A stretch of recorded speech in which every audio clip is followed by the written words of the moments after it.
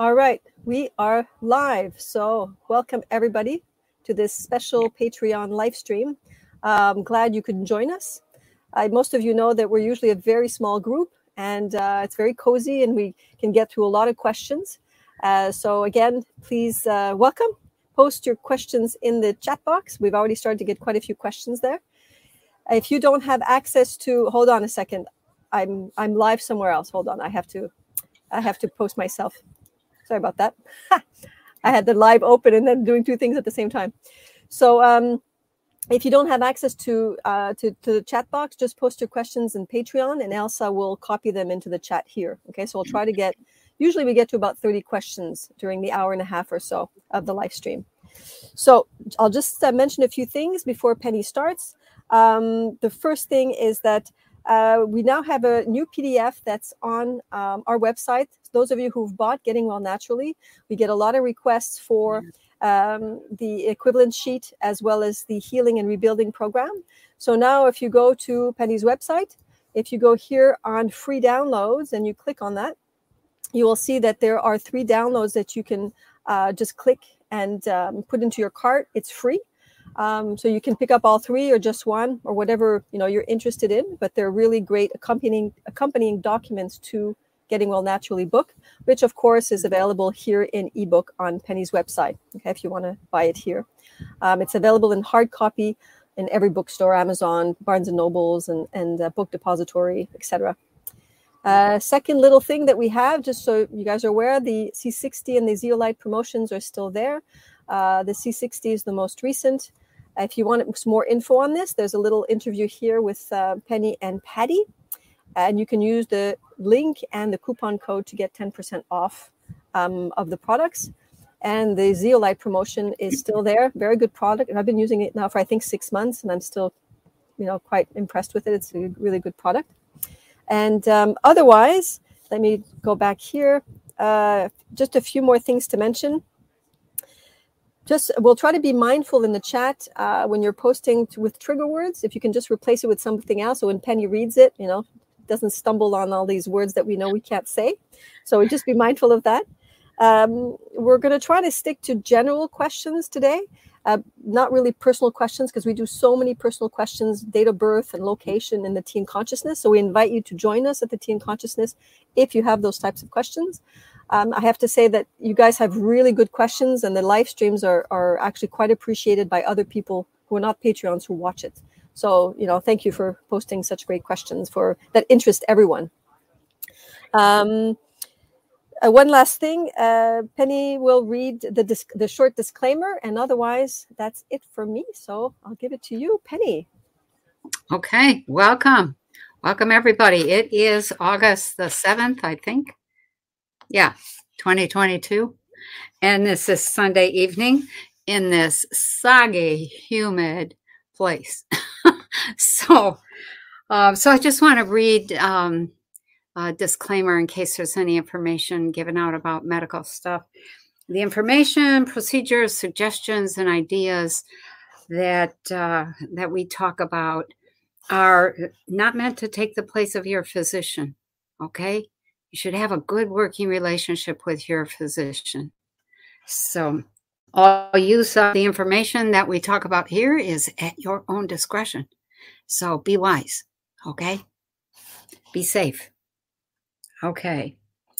All right. So I will let it go at that. And I don't have any opening remarks. There is so much going on in the world. So much. And I've tried to ignore that this last week. Of course, I had a toilet that started leaking, and so we had this whole toilet drama that lasted for a week. Finally got fixed this morning. And the rest of the time I was working on the revival, which is, I'm doing like second to the last edit. So I don't know what's going on in the world. So I hope you guys do. Okay. With that, go ahead, post some questions, Daphne. This is from Nana, R504. And she says, can Penny say what she feels will happen on October 3rd? It's being reported in many places. Some say it is a transition to what? So I've heard that, but not a lot about it. The thought that I've had over and over was the transition to the next financial system. I don't know that that's the case, but if it's not the next financial system, then I have no idea what it would be, because there are so many things happening food-wise, so many things happening government-wise, medical-wise. There's all kinds of stuff happening in terms of, I'm going to say threats. We'll call it threats. Some of those threats I have seen, I have worried are going to become real in October, early October.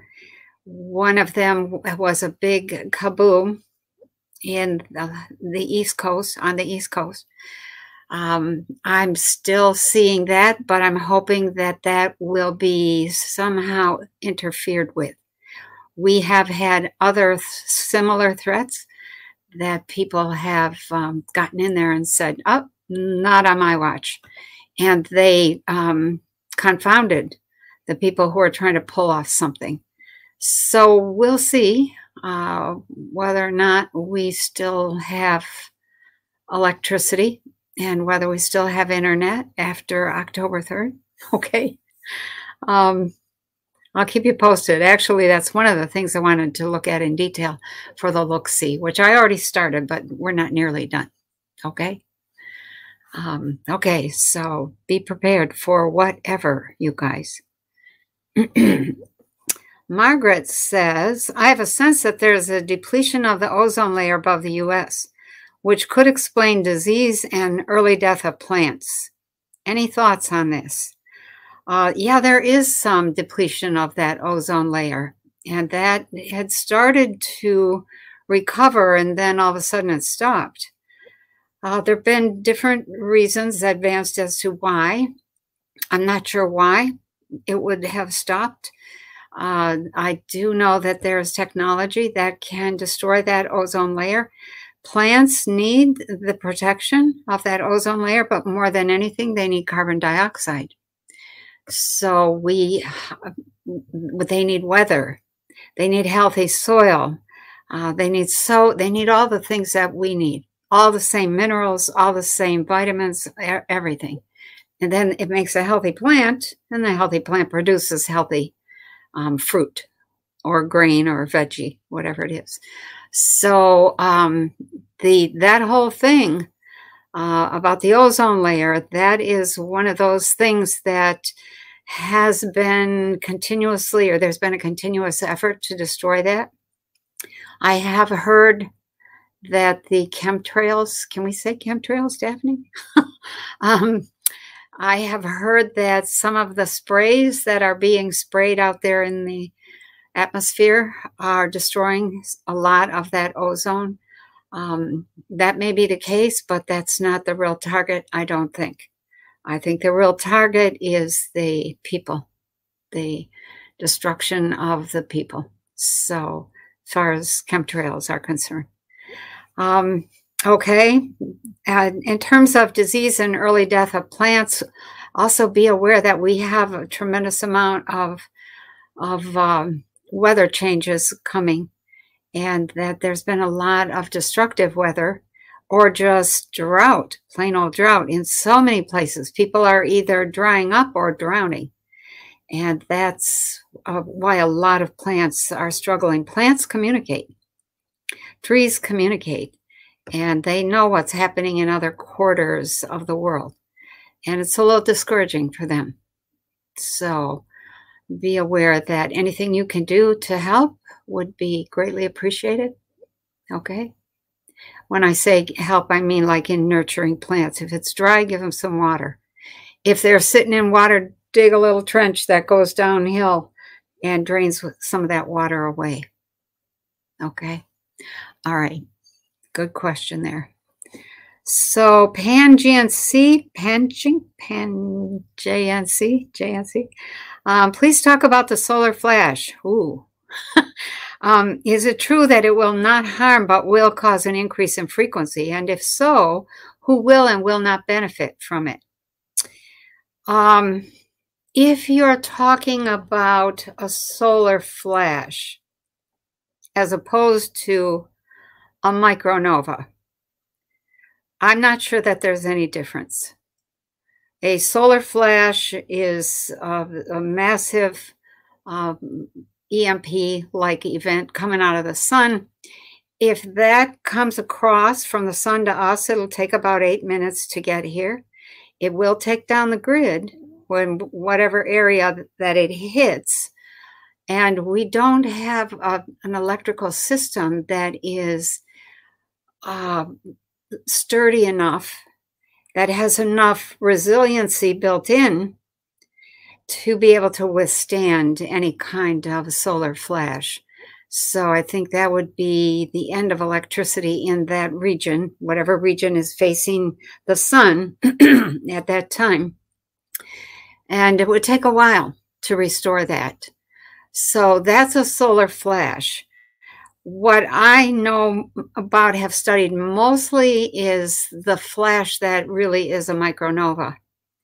And it starts with the sun swelling, and it gets a little bigger, and the sun turns a lighter color, almost a whitish color, and it gets quite a bit bigger, enough larger that if we have an eclipse, the moon or the planet, if the planet is, eclipsing that sun, it's not enough to cover the entire sun.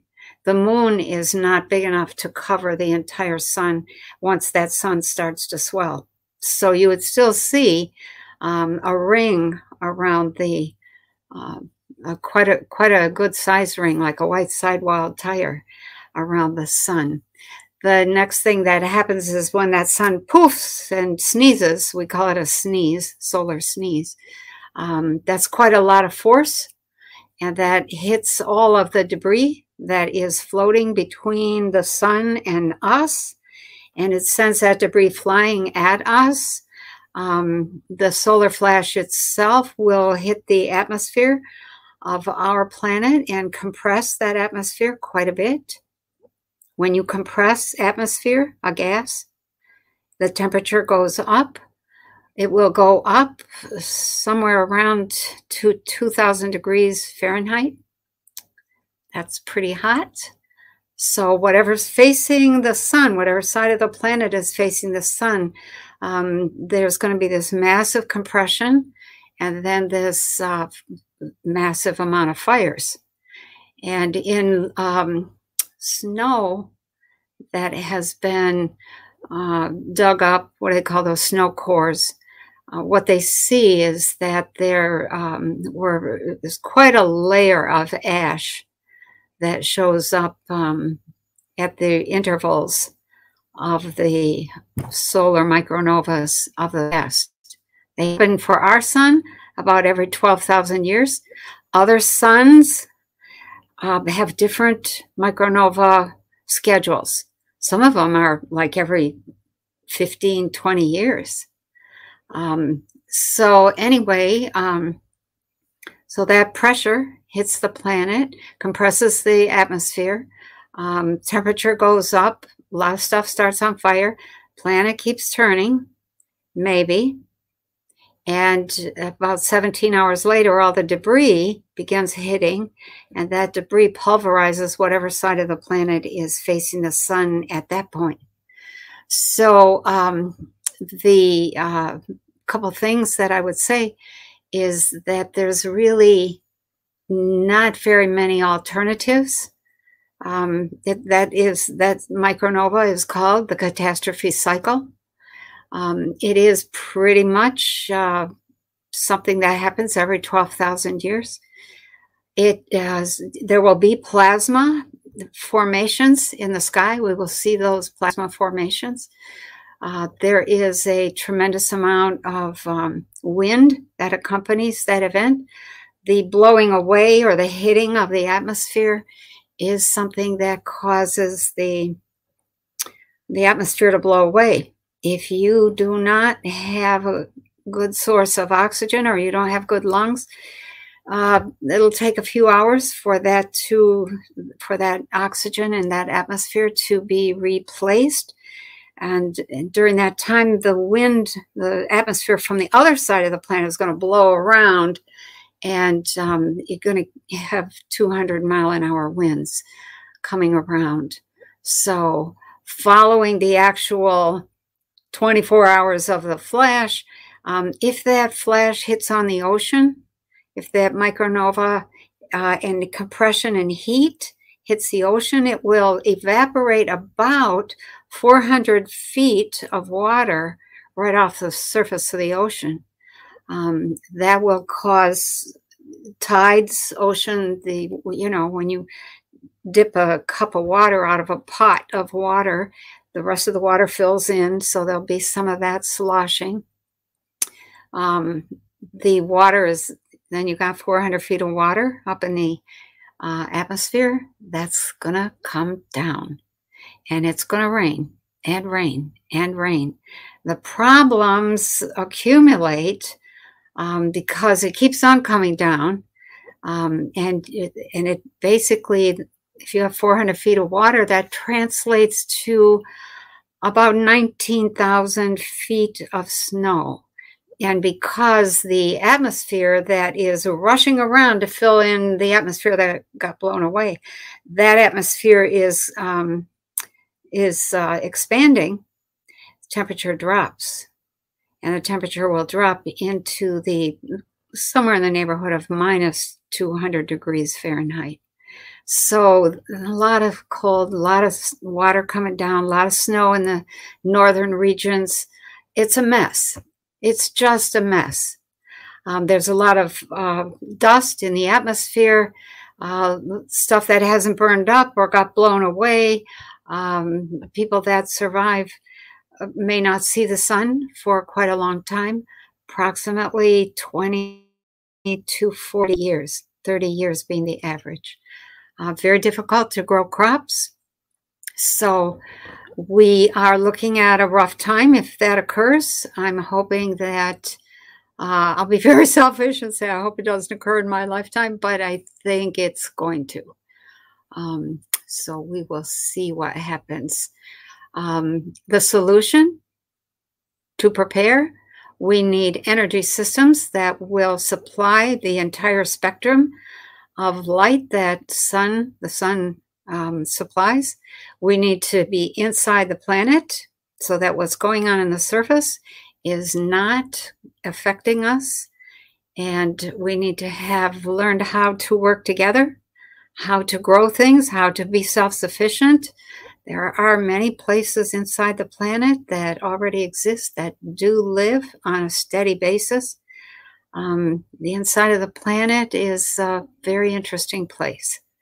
So I'll let it go with that. Okay. One more thing, in your question you asked about frequency.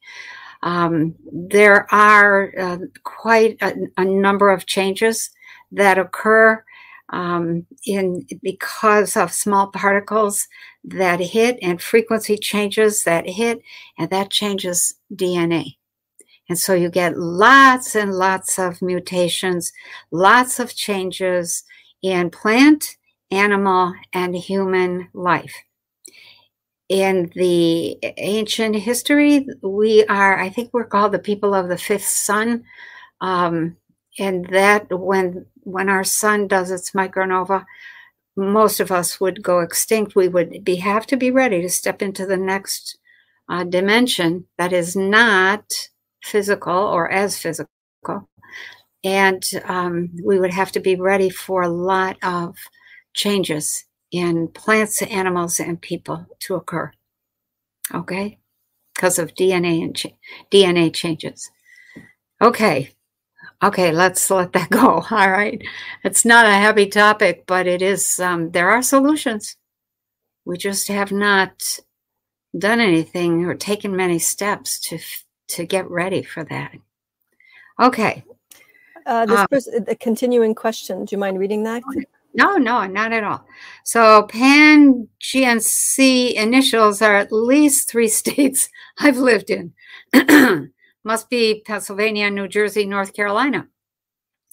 Regarding the flash, people are saying it will cause ascension to take place. Is this true or not? So ascension is leaving. It's death. You ascend, you move into another realm, another world.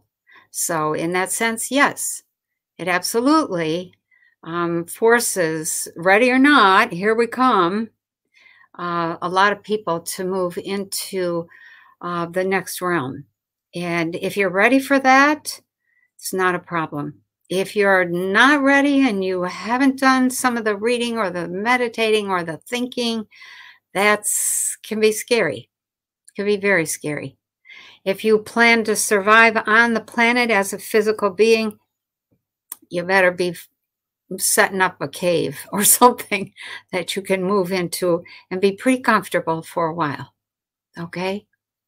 There are lots and lots of tunnels and underground, I'll call it locations, that are city-sized inside the planet.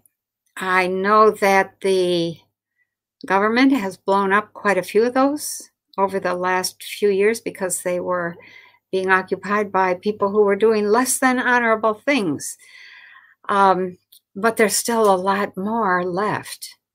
So ascension, yeah, people say, they talk about ascension all the time as if we're just going to magically transform. And if you can hang on to your consciousness and keep yourself in a pile, then yes, you can move into a higher state of awareness. But it's not going to be like what you have here. Okay? It's actually kind of exciting, I think. So we could say more on that, but what is Lionsgate to bring? Diane says, what is Lionsgate to bring?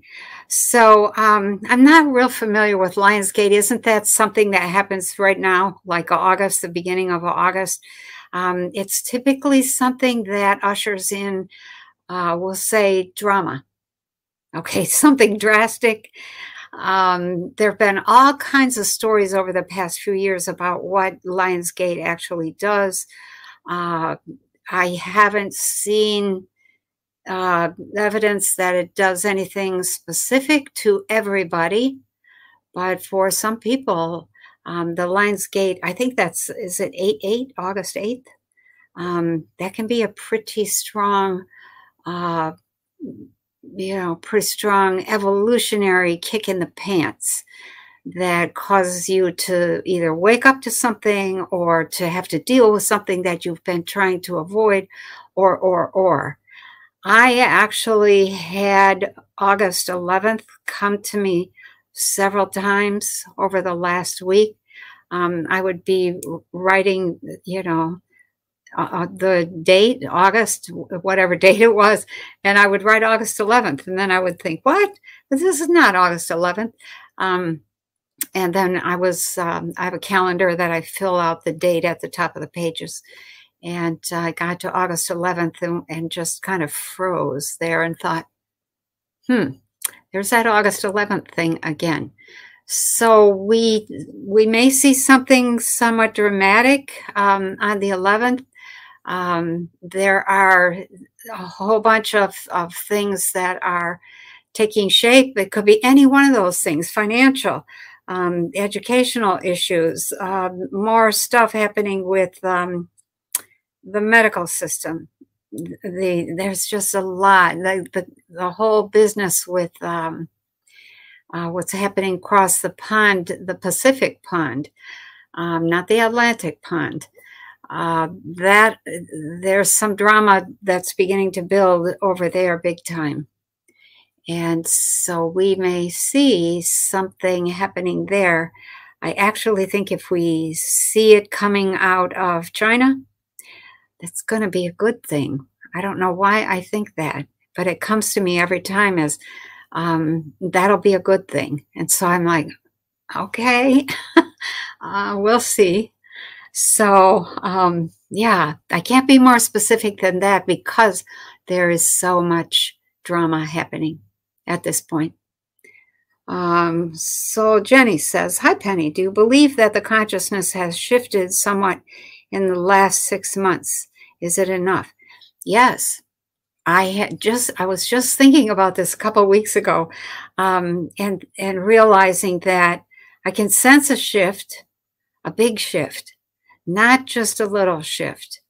And it's a shift that is, I'm kind of communicating how it goes like this.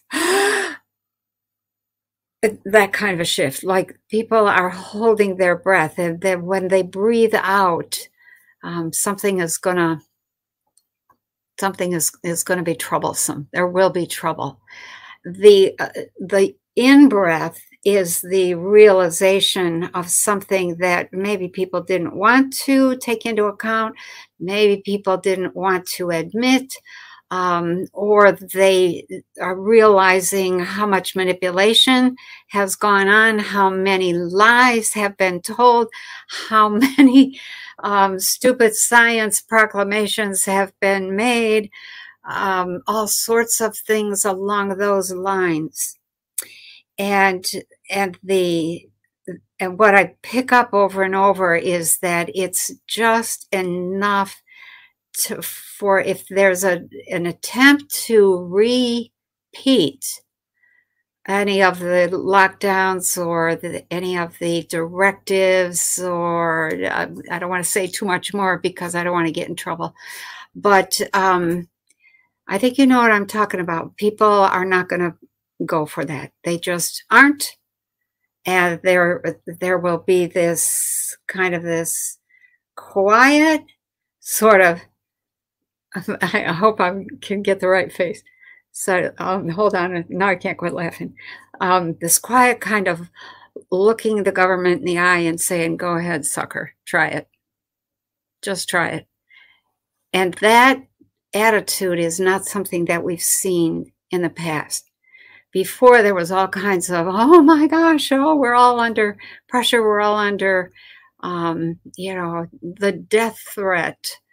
And we need to take this action or that action, or, take in certain things that will make us better and keep us healthy. That did not do anything of the sort. And that has been some of the I'm going to say the biggest part of the wake-up call. Some of the other wake-up call is what's happening in Ukraine and Russia. The truth is slowly seeping out there. So we have this attitude that has been taking shape under the surface, and that attitude is it's not having any more BS, to put it bluntly. Okay, so Elizabeth says, what are some indications that a person might have an ET lineage? And if this is likely, what can a person actually do with this knowledge? Okay, that's a whole day's lecture, Elizabeth. Couple things, though, that are really, there's quite a few things. Let me see if I can mention some of them quickly. First of all, if you have some ET lineage, some ET connection, you are either going to be absolutely terrified of that whole ET thing because you won't want to admit that you have that connection, or you'll be absolutely fascinated by it. And you will dig in and you will, find as many facts and et cetera, listen to as many stories as you can. You will go after information. You will find that you are one of those people who is really moves into an altered state of consciousness pretty easily, pretty smoothly. You will find that you are somebody who remembers your dreams pretty easily. Maybe not every night, but when there's something important to be remembered, you will remember it. there will be this almost always, once you wake up to your own ET lineage, let's say that you want to ask ETs, hey, you know, am I connected to you guys somehow? Say that out loud outside in the night, looking up at the night sky. And the chances are probably about 95% that you're going to see something go just zipping across the sky or blinking its lights at you and then disappear.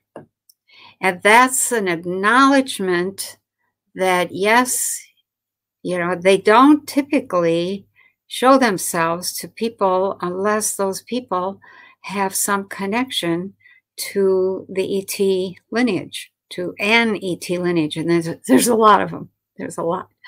Another thing is that you may actually have blank spots in your memory, missing time. Typically, that's because your people are working on you, have picked you up, they're working on you.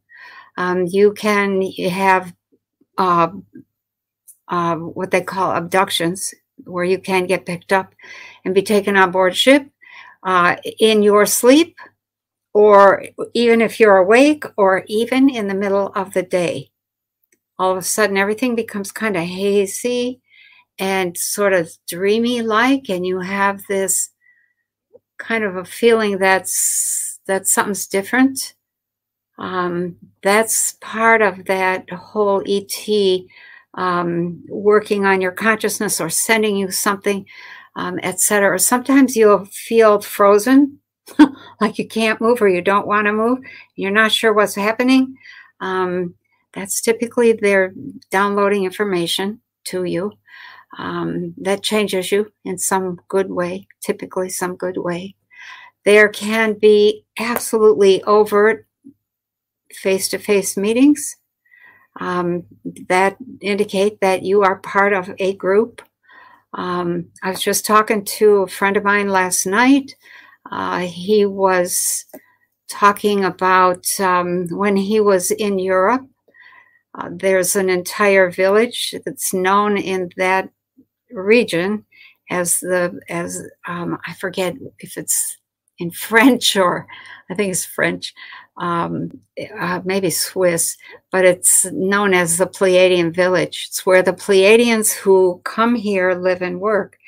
And he had been given a map by one of the Pleiadians like 40 years ago.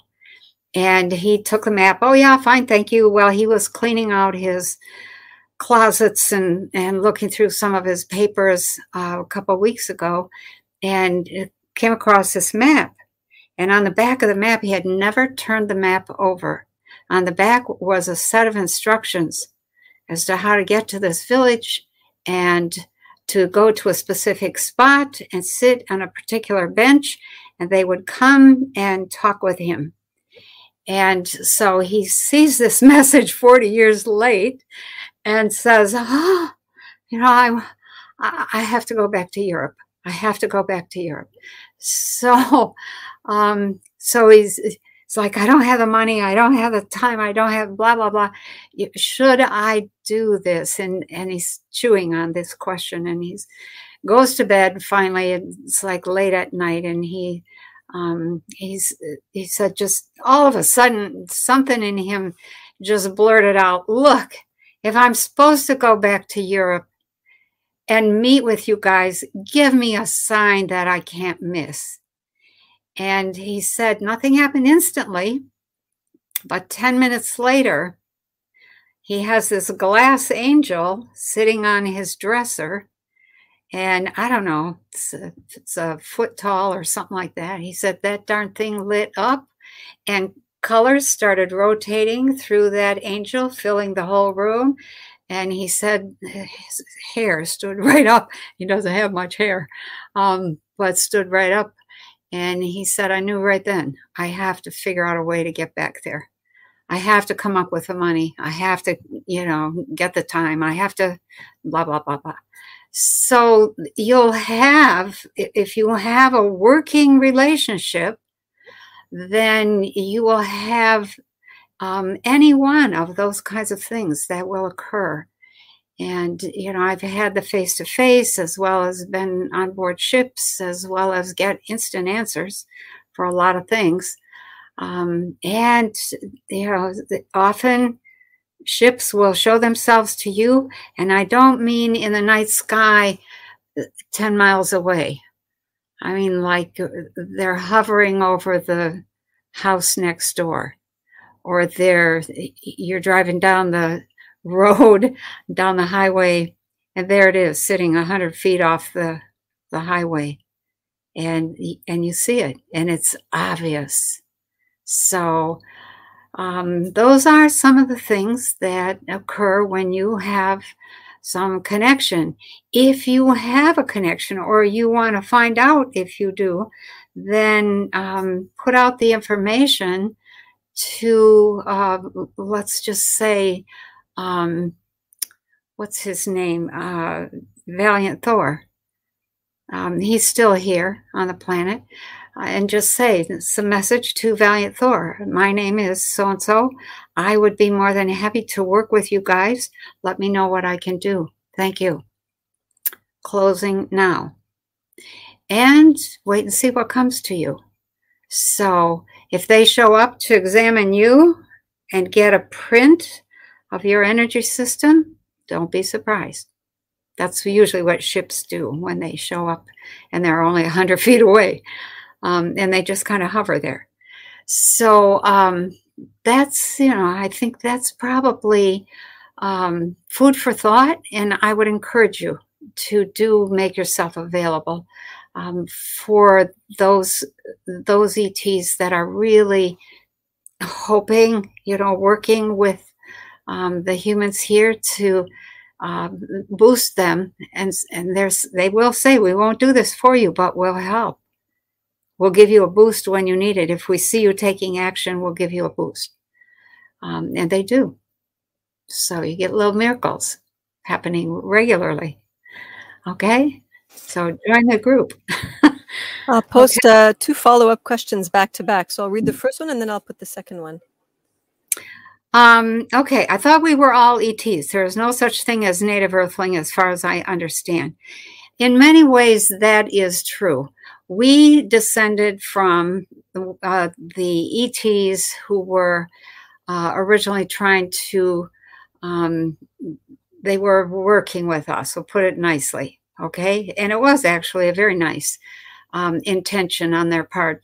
People from Sirius were here. They were working, they were here for a couple thousand years, actually working to create a human that had the capacities or the ability to be able to communicate with them. Telepathy, all the stuff that everybody wants to be able to do. And so they had several different experiments going, and they ended up with 2 versions of Earth humans. And some of those were ENL. That was the classification for one group. And the others were ENK humans. ENK is mostly what we have on the planet. You could say that we have some ET blood in us, or some ET DNA.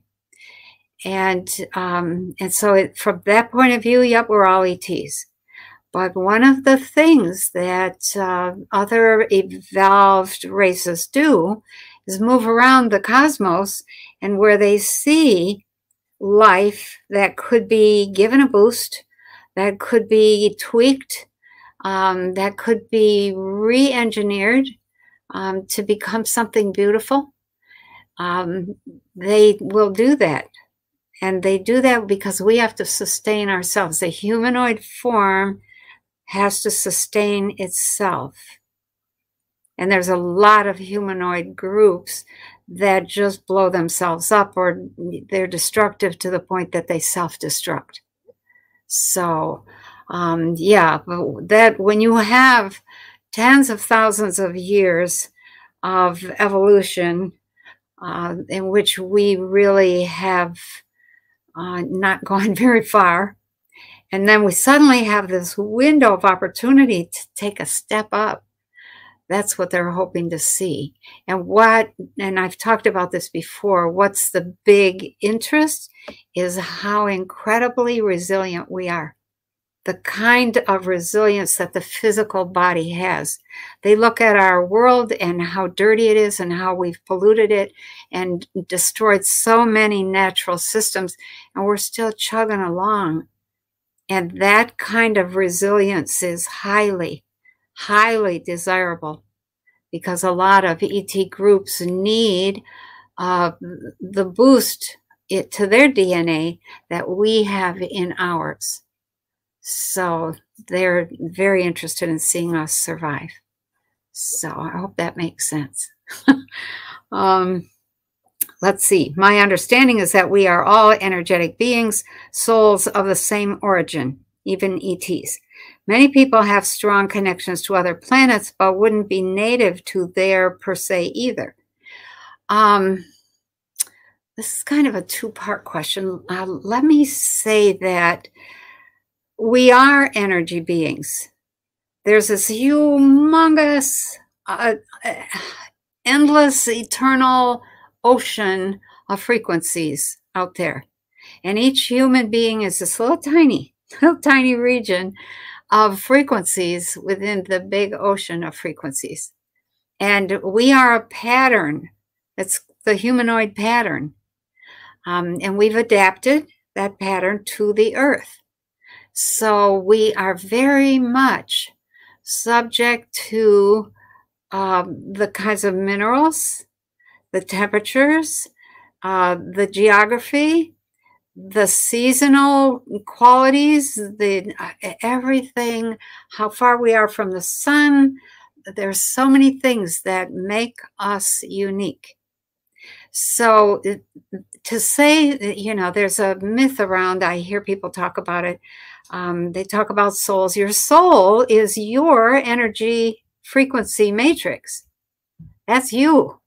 If that dissolves, you dissolve back into the soup. You go back into the Godhead. So, but if it doesn't, the Godhead is eternal. If you can hold yourself together, then you can become an eternal being. And that is the goal, to live 70 years, where I come from, we say, what's the point? It's hardly worth it. You're just figuring out how things work and you're dead.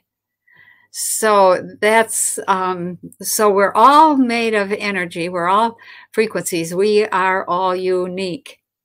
Every single human is like a snowflake, different from every other human. Okay? I think that's an astounding fact. Absolutely astounding. So we do have the same origin. The origin is the frequencies. The Godhead, the frequencies that make up the Godhead. And ETs are the same, and trees, same thing, and birds, and bugs, and fish, and cats, and dogs, and cows, and chickens, they all are frequency beings. Everybody's made of the same stuff. Okay? So people do have connections to other planets. I have connections to a whole bunch of places, not even in this galaxy. And I know people who have way more connections than I do. The few that I have, I'm considered kind of young. So it's, we go to worlds, planetary reality systems that offer the kind of experience and lesson we want to have. And so when you go to a place, you live there, you know it. You know that system through and through. You learn the language, you understand the customs, etc. When you spend time in the Earth system, you learn the language, you learn the customs, you learn the general kinds of concepts that everybody holds here on the planet. It's amazing. And that language, those symbols that you use, that we create, these are symbols, you know, cup of tea, a mouse, a pair of glasses, some earrings. Those are all things that are common in our reality system, and they are not so common in other reality systems. So the symbols, things, make up the language of our system. And when you meet somebody who's been in the Earth system, you communicate telepathically using those symbols. Everybody knows what those mean, or what a cup of coffee means, or what a mouse indicates, or what a pen indicates, etc. So, yeah, good question.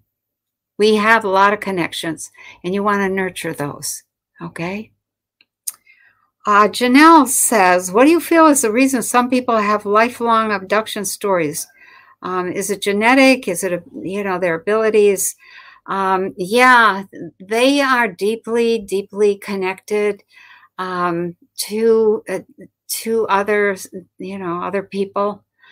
A lot of people volunteer to be of service when they come here. They volunteer before they come here. And then they come here.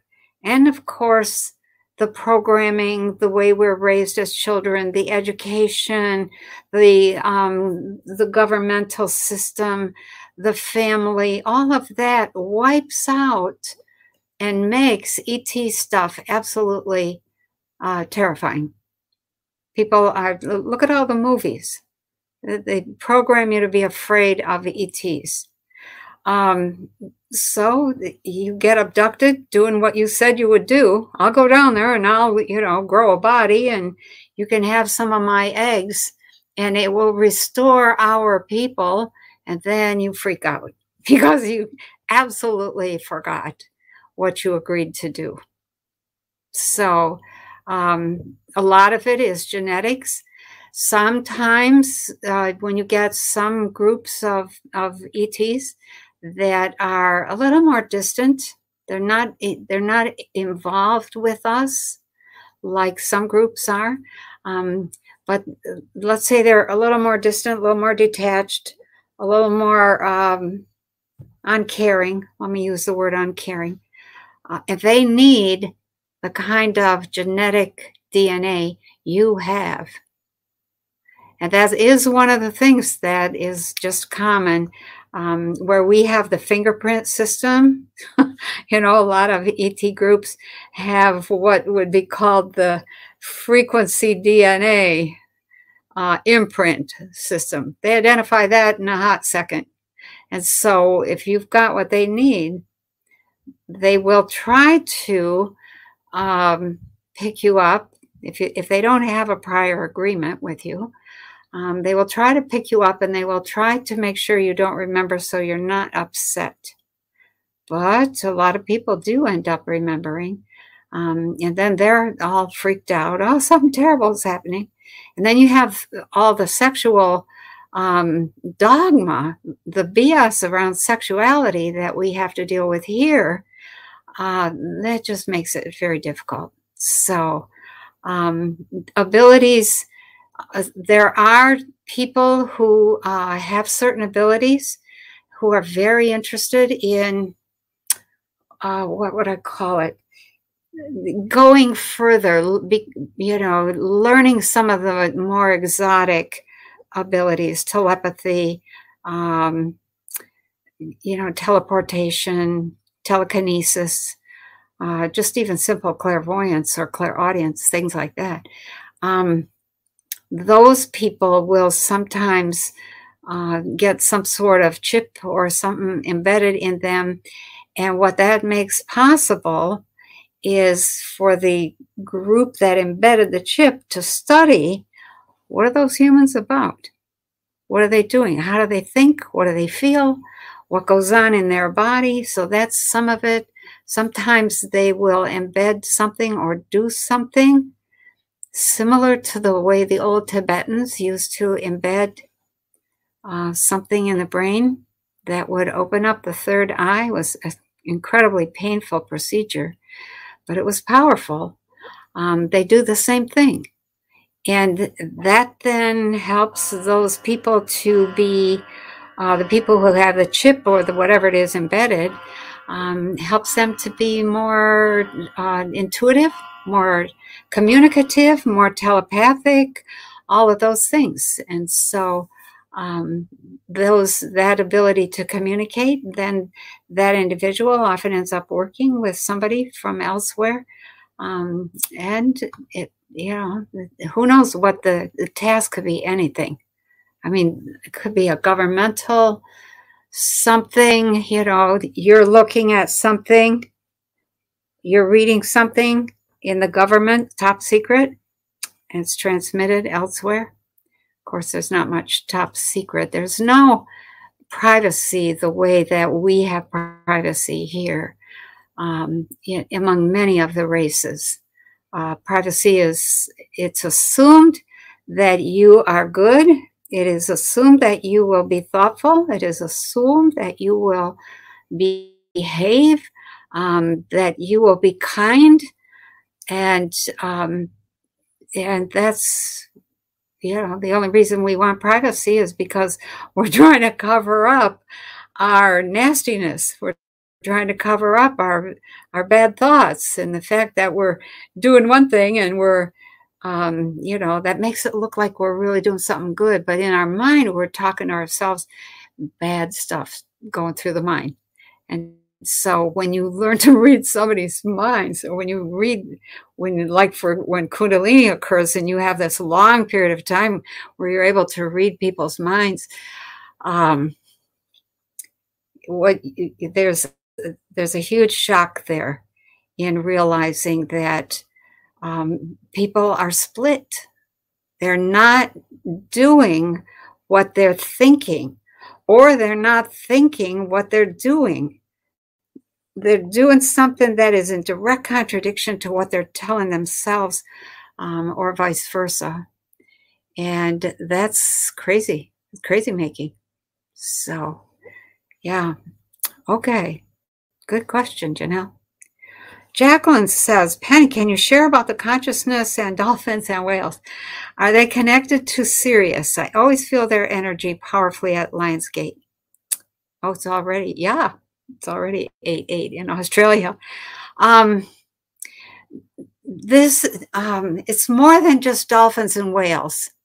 All animals have the ability to sense the minute shift in your energy system that precedes whatever move you're going to make. And you'll see that over and over in a mosquito.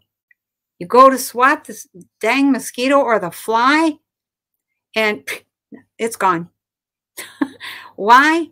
It knew what you were going to do before you made a physical move, because it is sensing the motion of the frequencies. We're in this frequency soup, and they're packed in there. And every single thought you have impacts that whole frequency soup all around you. And so they pick up the movement before you even get to the fly swatter or even move the fly swatter. So dolphins and whales have this extraordinary consciousness. Most animals do. If you've lived with animals, which I have, whether it's cows or chickens or whatever, they are capable of telepathic thought. They don't quite understand why we don't use that, because none of us really speak chicken. None of us really speak cow. So why are we using that telepathy? I was just telling Daphne earlier today that I've decided to practice, we had some new chickens. We got some new baby chicks, and they're 3 months old. now. They're not babies anymore. And they finally were big enough to go in with the big chickens. So we put them in the yard. And if you've ever had a chicken coop and chickens, a new batch of chickens, you put them in the yard at night, they're like running around looking for where can we hide, where can we go. They don't have enough sense. They don't have the habit of going in the coop. And so getting the chickens in the coop for the first usually 3 or 4 nights is usually a nightmare. So new chickens go in the coop the night before last, and they go out into the yard, chicken yard. Come nighttime, I'm thinking, oh man, I'm going to have to go out there and chase chickens. Oh my God. So I get out there and I'm talking to them all day. You guys, when it gets to nighttime, go in the coop. Go in the coop. So when I get out there, it's about 9 o'clock, and one of them is in the coop and up on the roost with all the other chickens.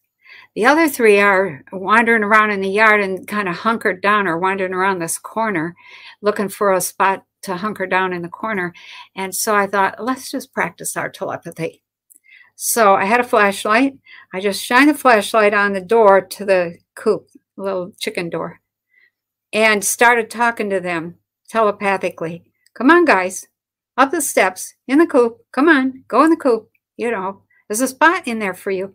My gosh, they all turned around, looked at me, walked over, went up the ramp and in the chicken door. I never said a word. Not out loud. It was just like, wow, you know, why didn't I do this before? And I said to them, actually, when they were in, do this every night. So when I went out the next night, last night was the second night, they were all in the coop, all by themselves, on the roost already. We don't use the skills that we have, and animals have that capacity, whether it's a horse, whether it's a whale, whether it's a dolphin. They are very sensitive to the messages coming through frequencies. And when it's directed at them and it's directed with love, they're right there. And you can't fool them. You can't fool a cat. You can't fool a dog. If you got nasty energy, they know it. If you're impatient, they know it. If you're crying, even the cows used to come around and like look at me if I was out and, you know, crying over something. Somebody got hurt, or now I have to do this or whatever. You know, they're sensitive to that. So dolphins and whales are the symbol of the ability to A, communicate telepathically, and B, move between the dimensions. They move between the dimensions, and they have very highly developed consciousnesses. They love their environment, love it. They don't understand why we waste our time on the ground, on the land. They wonder why we don't join them. You know, it's like, thank you for the invitation. I think I'll stay here. Okay. You know, just send good thoughts. Even just the water itself. Amazing intelligence, extraordinary knowing, just like a human, almost just like a human. So I'll let it go at that. There's more stories I could tell, but let's see some other questions. Julia says, what are your thoughts on twin flames? Well, I've taken quite a beating for my thoughts on twin flames. There really are no twin flames in the way that, how can I say this without getting beat up? In the way that romantic people talk about twin flames. However, let me say this. Let me give 2 examples that contradict what I just said, okay? So one is 2 people meet, you know, let's say a man and a woman see each other across the room, and they're just like you know, head over heel, got to meet that person. Absolutely falling in love. There's some kind of magic. There's some kind of charge that they can feel. And they know it. They both know it. That is when that occurs, what that says is there's an opportunity for them to spark one another into full-blown Kundalini, or even a partial Kundalini awakening. And that's when you find somebody whose frequency set is a perfect match for you. It fills in your gaps. It lights your fire, so to speak. That's what it's about. It's about waking you up the rest of the way.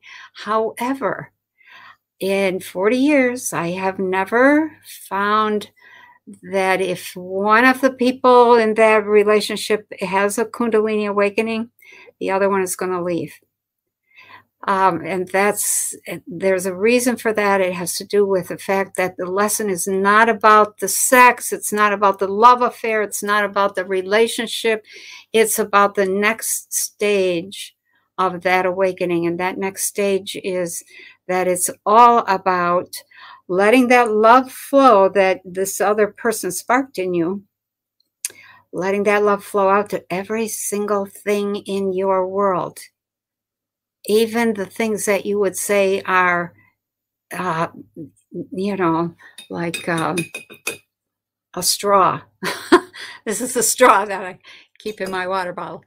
You love every single thing, and you pour that love out. You cultivate that love. You nurture that love with plants, with animals, with people, and with things, because everything is conscious. Everything is listening. Now, the other kind of twin flame is the kind of twin flame in which the two people come together and they work together, and it's like magic. Magic happens. There's no sex involved. There's none of that, but there's a magic that occurs. And I know of 2 or 3 couples who work together and magic happens. But that's as far as the twin flame thing goes. Okay. And they know we're here to work together. We recognize that there's, we're here to help one another reach this new kind of consciousness. And they often, in doing that with one another, bring that to the world as well. So that's not the definition of twin flame that a lot of people have. Quite often, if you have some people who fall in love and stay in love for 70 years, you might say that they could maybe qualify as twin flames. But what really has happened is that they have learned how to learn about one another without tearing one another apart. And they've weathered all of the ups and downs and falling in and out of love, and not running away when they fall out of love, but just waiting until they fall back in love again. Something I learned from my mother. I'd fallen in and out of love with your dad 3 times, and she was only in her 40s. They had been together 20 years. So, and that, they ended up staying together. That's learning to love. It's a wonderful, wonderful gift. It's not the magic and the power of that recognition of the other who has a gift or has something to give. Okay, so enough on twin flames. Let's see. Tracy says, "Hi Penny, in the last tea, you mentioned to someone to pass on trying to raise consciousness more and get prepared." What? You mentioned to someone to pass on trying to raise consciousness more and get prepared. Has anything changed for you to express the urgency? Oh, Tracy, I'm not sure I understand what you're trying to say there. I think I remember, actually, there was someone who they were more focused only on raising consciousness, and I remember that very briefly. And then you had Oh, said, move that aside and get ready. Like, it's not just about the raising of consciousness. You need to also, I you remember know, now. Yeah. Okay. Um, I think right now the consciousness should be focused on getting prepared. Do you have what you need in case things get a little rough? And they may get a little rough for a little while. So the chances that they could get rough for years, for like 6 or 7 years, I hope that's not going to be the case. I think it's going to be some months, couple months, and then it gets better, and then maybe it goes downhill, and then it gets bad for a while, and then it's up and down and up and down, and so I actually like that, because you don't want everything to fall apart and never come back up. You want to, if you're not ready, you want to see things getting a little better, which gives you a chance to say, whoa, I wasn't ready for that. I'm going to get ready. That's not going to happen again. And then if and when it gets bad again, you are ready. And you will probably also have made it clear to others where you stand, and you will be able to see where others stand, and you'll know who can you trust, who can you work with, who's really trying to make the world work again. So, yeah, that urgency is still there. I think there's a very, very slim chance that we will be able to slide through with a minimum of uproar. But I don't know. I haven't looked for a week or two because I've been so focused on editing the revival. I need to get this book out of my head. But yeah, there's, at this point in time, the raising of consciousness is raising it to meet the world. And so you're meeting the situation and what you see the world is going to demand of you. And that's a lot right there. Okay? So if you don't have time to meditate, don't fuss about it. There'll be time, especially if the lights go out. You'll have lots of time.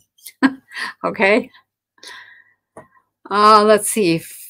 Fire Day. I like that name. Fire Day 55 says, Penny, I think I remember you telling about your father saying sometimes you have to fight for what you believe in. Does this mean we should arm ourselves? Yes, I did. My father did say that. I remember that like it was yesterday. I felt about that big. He was right. You don't have to go looking for trouble. Sometimes trouble comes to you. You have to be ready. You have to have the mindset. You have to be prepared. You have to have the tools. It is a very good idea to arm yourself. Why? Because it leads to a calmness and a centeredness. All that hoopla out there about taking away guns, and the whole thing is as if the gun is going to control you and you're going to turn into this wild, crazy Jesse James type figure that goes berserk and just turns his nose up at all the laws. That isn't what happens. We have guns. We have guns. We have a lot of guns. You have to have guns on farm. So, at this point in time, there's no need to buy an arsenal. No reason for any of that.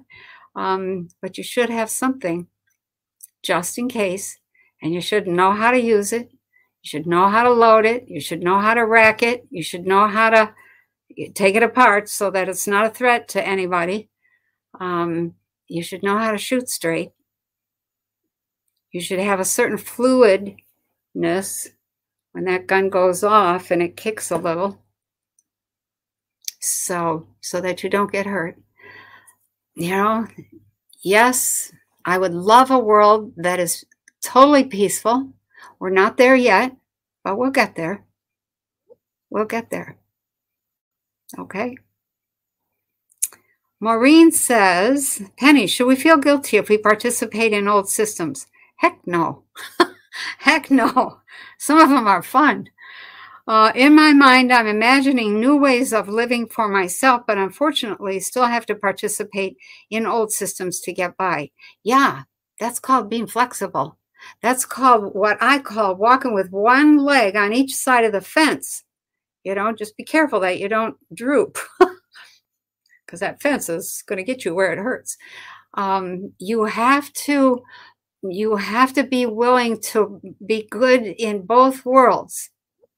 And as one world dies off or, moves away or becomes less and less obvious, less and less needing attention, you're already over here.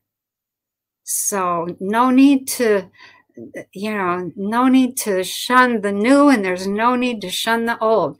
You really have to embrace both, and there are usually a whole bunch of little spin-off versions of each one of those. You need to be comfortable in all of them. So, very good question. Yeah, work if you need to. Work, save your money, pay off your bills, pay off as much as you can. There's all kinds of stuff that is coming.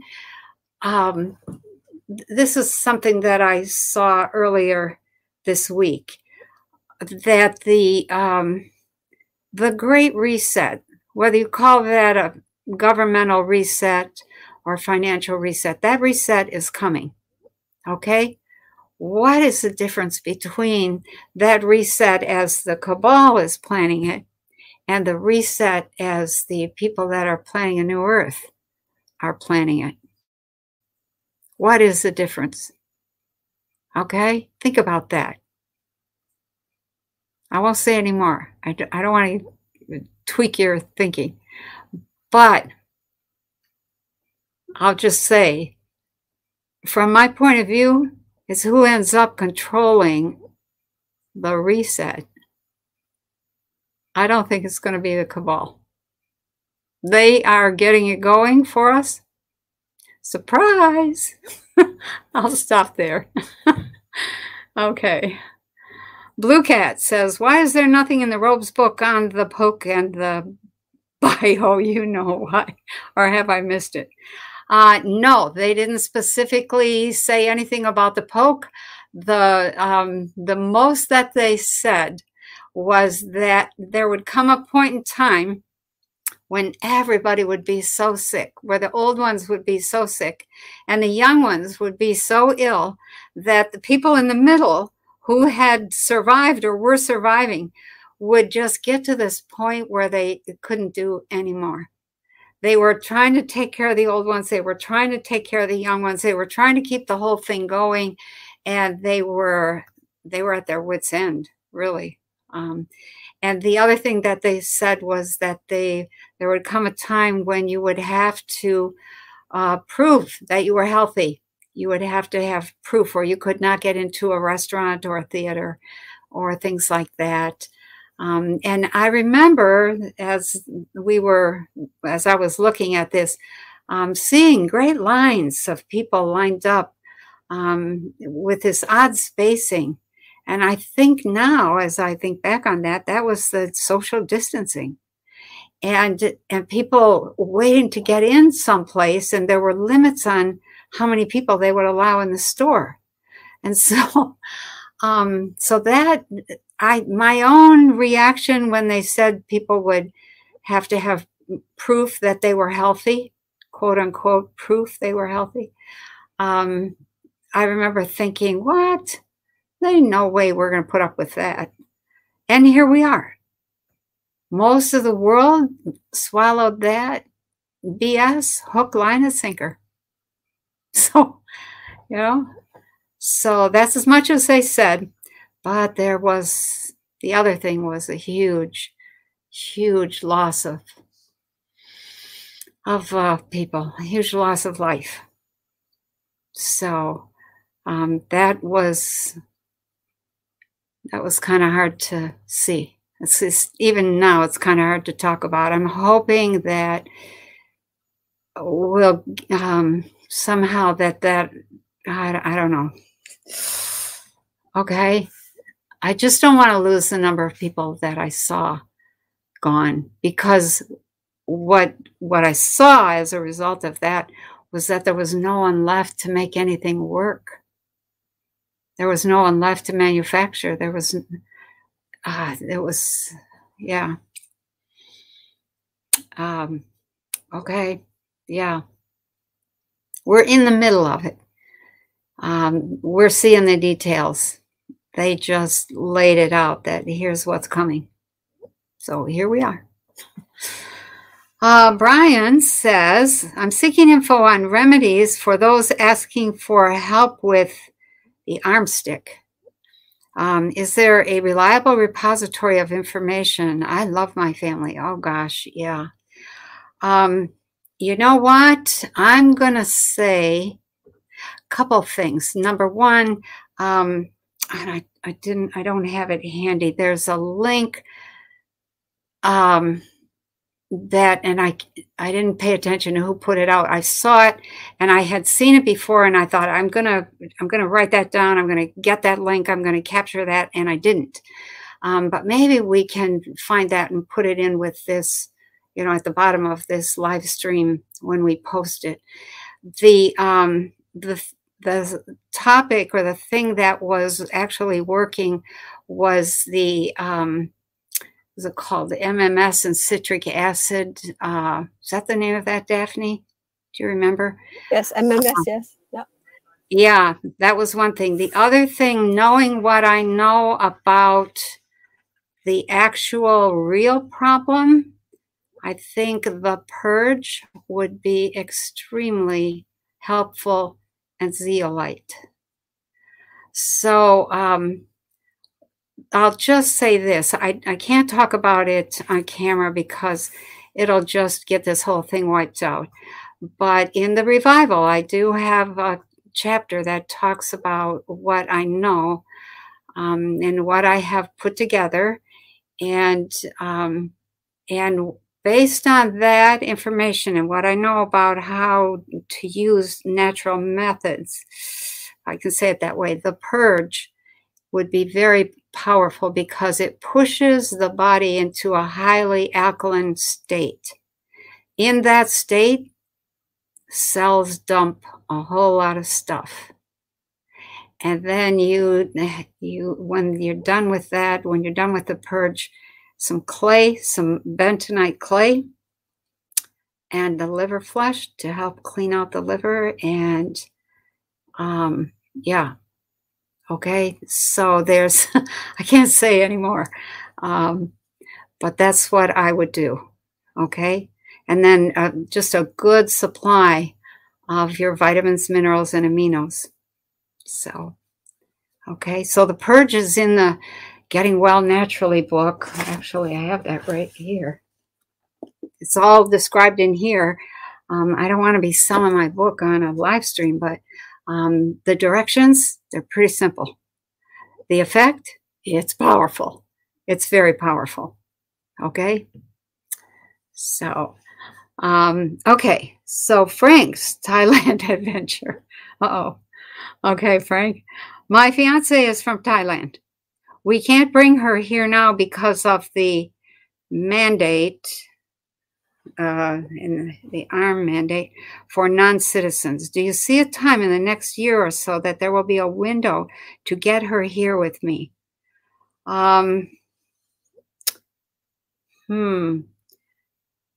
Let's see here.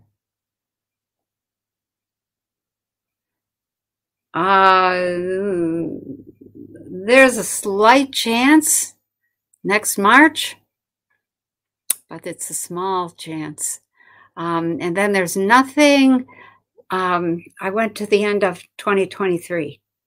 That's a year and a half. Have you considered moving to Thailand? So, I don't want to, I don't want to discourage you. There's, like I said, there's a small chance. Be watching in the spring, just before we get to spring. Be watching.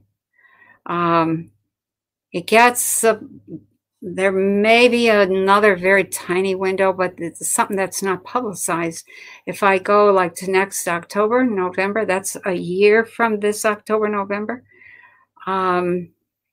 There's some sort of confusion that allows people to come in. You know, you might consider bringing her in as an illegal alien. I probably shouldn't say that. People will be jumping down my throat. What are you saying? So, but there's all kinds of people coming over the border. They're coming from all over the world. And I don't know what they think they're going to get once they get here. But I think they might, well, let me not say anymore. Okay. You know, before I say any more, let me just say, Frank, if it were me, I would be asking for help and guidance from the universe, saying, give me a sign that this is what I should be doing, that she should be coming over here. And then, and be very clear about what that sign is. And then if the sign is no, then you have to deal with that. But if it's yes, then you have to have the courage to take that step, whatever that step is, and then say, okay, next, and then wait for the next step, and the next, and the next. And that's very often the way that the powers that be that are not governmental help people. You know, can you take this step? Can you trust us enough to take this step? And you take that step, and then you wait and you twiddle your thumbs, and they're working on the next step, and then they'll say, okay, now, okay, do this. And then you take that step, and then, you know, somebody screws up, or somebody doesn't check the paperwork, or somebody says, we're out of time, or we ran out of medicine for the arm. Just go. That kind of thing. So, yeah, just, you know, start working with that amazing intelligence that's out there. Most people call it God. So, okay. Doug says, we are planning a new freedom convoy in Canada. Any thoughts? I saw that. I thought that was pretty good. You know, I don't know that it's going to have the same ease. I'm going to use that term on purpose. The first convoy was easy. The second convoy may not be so easy, and it may create many more disturbances. But I have to say, it's part of that standing up that needs to be done, that the people from other planets are looking for, to say, hey, they're standing up. Let's see what we can do. Let's make something happen here. So, and it becomes a flag for people that need to stand up. I keep hoping that some of what you guys in Canada do will rub off on the people in the U.S. So we'll see. Okay. Good luck with that. Okay. Next, MRC says, what's the outlook for people and Oculum Labs who've supposedly leaked the West's social credit score coming after the collapse when the reset occurs? You know what? I saw that question before we got on here tonight, and I have not had a chance to check out Oculum Labs. But other than to just go to the site and look at the basic site, I didn't have a chance to like scroll around and dig in or click on anything, but I will do that. It looked pretty interesting. This is one of the things I saw for the look-see. Somebody in high up is going to betray the government, the negative government. Okay. We'll leave it at that. That, however, starts like a chain reaction of things. So I'm waiting to see. I'm listening. If this is part of that, that'd be great. If it's not, if it's another, what could I say? If it's another scam to get people believing that something's happening, something good is coming, well, we'll figure it out. We will figure it out. The more the scams go on, the worse it's going to be for the people that are trying to pull that stuff. I've seen, well, we'll see. Okay. And thanks for that question, because that was a nice heads up for me in terms of Oculum Labs. Let's see. Elena says, will there be another strong push to get the jab again? Yes, I have seen that numerous times. It's coming. And it doesn't work. It doesn't fly. People just thumb their nose at that. It creates havoc in the schools. There's a whole bunch of things that happen. And because, let me say it this way, because the people are saying no, and we're not going along with any more of this game, it brings to a head who's on what side, and that makes for longer term difficulties over next year. Maybe there will be some waking up, but until we come out of the hypnosis, until the people that are hypnotized by the narrative, which is not true, until those people wake up, we have a problem. It's a worse problem than, than anything having to do with stick stuff in the arm problems, or food issues, or gun, Second Amendment issues, or we aren't together as a population. And that, if we don't start coming back together, that makes for big trouble the second half of 2023 and into 2026. So, I'm really, really hoping that we can begin to slowly, gently wake people up. The other day I thought maybe we could have this campaign of sending out, I don't know, what are those funniest animal issues, or funniest dog, or funniest something, to make people laugh. Just and tell them, look, don't be so serious about what's happening out there in the world. The narrative is just that. It's a narrative. It's not the reality. So anyway, silly idea. Okay. Just be ready for that, including some lockdowns and some more stuff with masks and efforts. What they're going to do is exactly what they did in 1980, 81, 82 with AIDS. They're going to, we have this terrible problem and it's lethal and it's all these things. And yeah, okay. Well, anyway, be ready. Okay. Lisa says, how long will the world have a food shortage? When do you think the world will have free energy? Ooh, those are good questions. The food shortage looks to last a minimum of 2 to 3 years. I don't think we're going to run out. Let me say it this way. Some people are not going to have food. So in that sense, they are going to run out.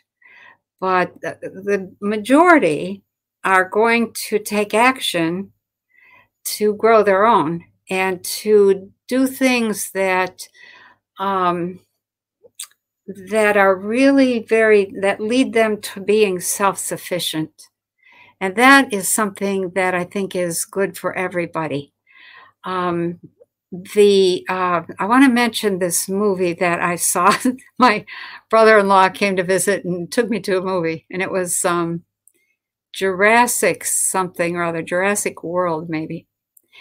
And he thought it was kind of stupid, but I was watching it from the point of view that said, what if this is something that is warning us about what they're going to do? Because it was about this cricket factory where they were changing these crickets, this DNA of these crickets, so that they would destroy food around the world unless it was Monsanto crop seed. So I thought, this is if they're telling us what they're going to do, they're telling us, well, we're making these crickets so that we can make protein for you, cricket burgers, or something of that sort. But what if they're really planning to? What if they have introduced some kind of new DNA in these crickets, and then they accidentally got out, and now they're destroying fields all over the world? Everybody that's independent is screwed. So kind of watching, for that kind of game to come up and be played. And so no matter how I look at it, the food thing, even if we start right now reversing the food problems, the prices are not going to go back down. Things will still be short supply. It won't hit really badly until next year, because we're growing food a year ahead of when we're going to need it. And so even if we started right now, there's no way. I think it's in June, 20% in North Dakota, 20% of the fields had been planted by mid-June. That's unheard of. That usually by mid-June, 80% of the planting is done.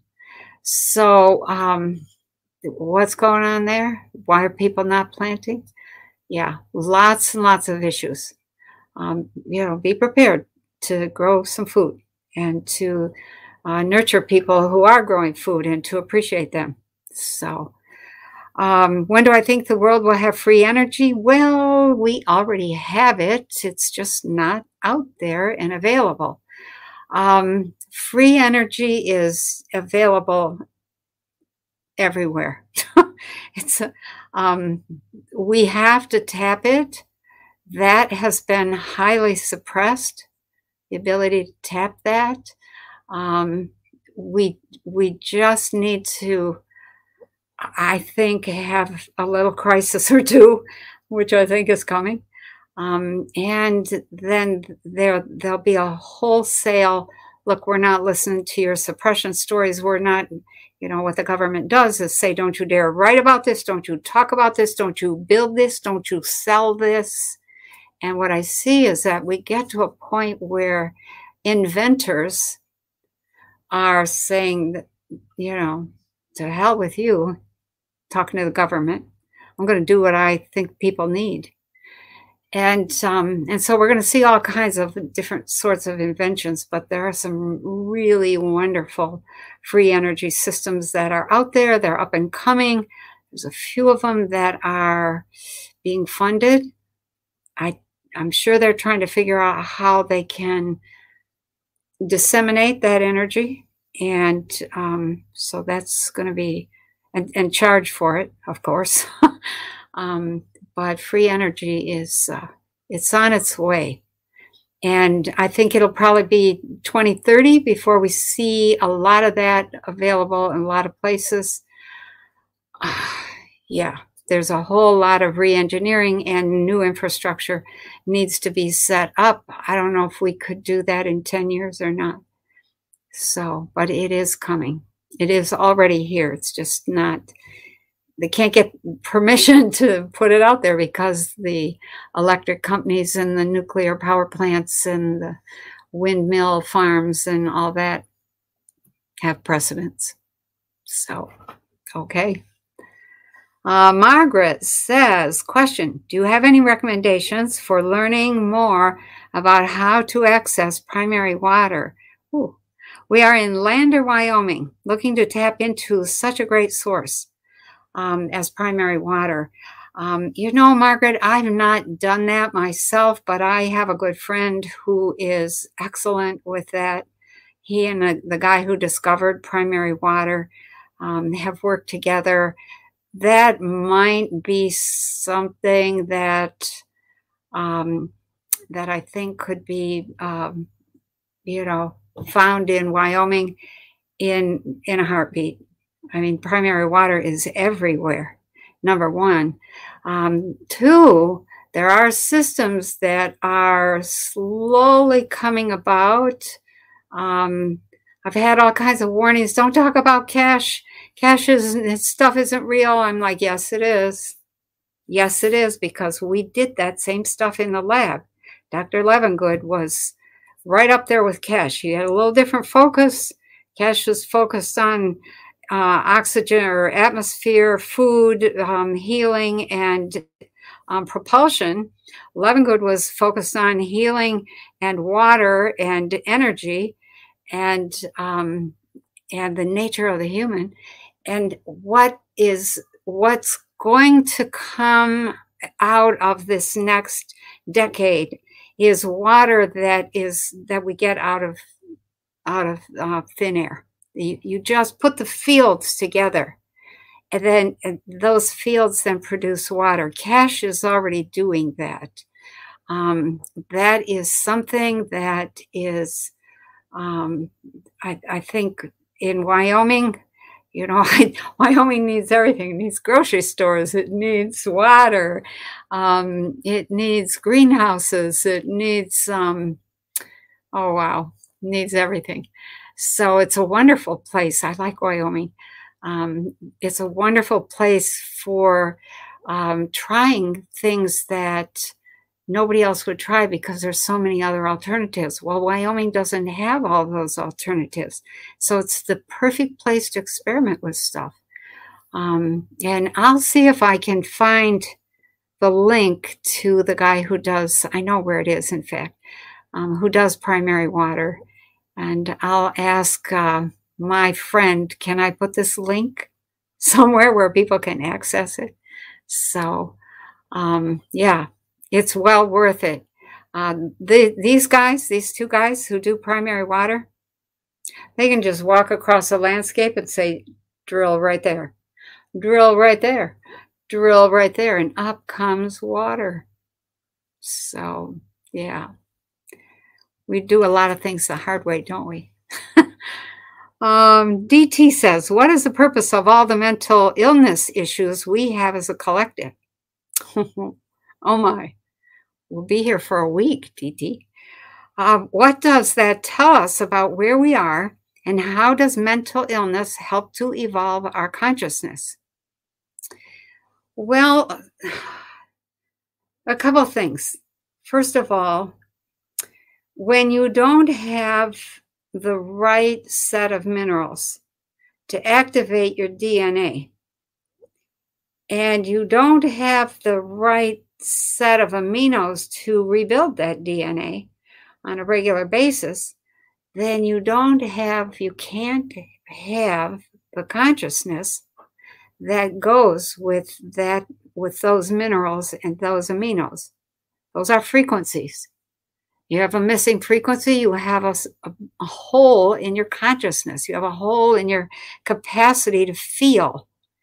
And so when you grow up without the right diet, that's a problem, and you can get to mental illness from that. Backing up a step, when you are conceived and you are in the womb and there isn't enough nutrition to build out the whole set of structures, tissues that access frequencies, your brain accesses frequencies, then you end up with that problem. You end up with mental illness. When you start birthing babies by cesarean section instead of natural childbirth, and that child is no longer coming down the birth canal, poor little face, squished. But what's coming into the nose and the mouth are all sorts of important bacteria that live in the vagina of the mother.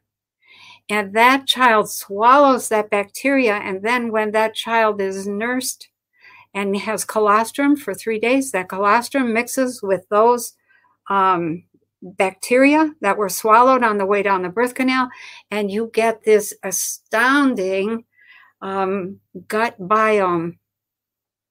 160 some, 170, 180 different microbiota that form in the gut. Without those, your consciousness is affected. Mental health problems come up, inability to focus, ADD, ADHD, Asperger's, autism, all kinds of stuff goes wrong. Okay, so that's part of it. So there's a whole mineral thing. The mother has to be in good shape. In the olden days, women were not allowed to have babies unless they had had 1 solid year of super nutrition. And then they were ready to have a child. And once they had that child, they were advised to not have another child for 3 years because it took 3 years for the body to recover. So you have those issues.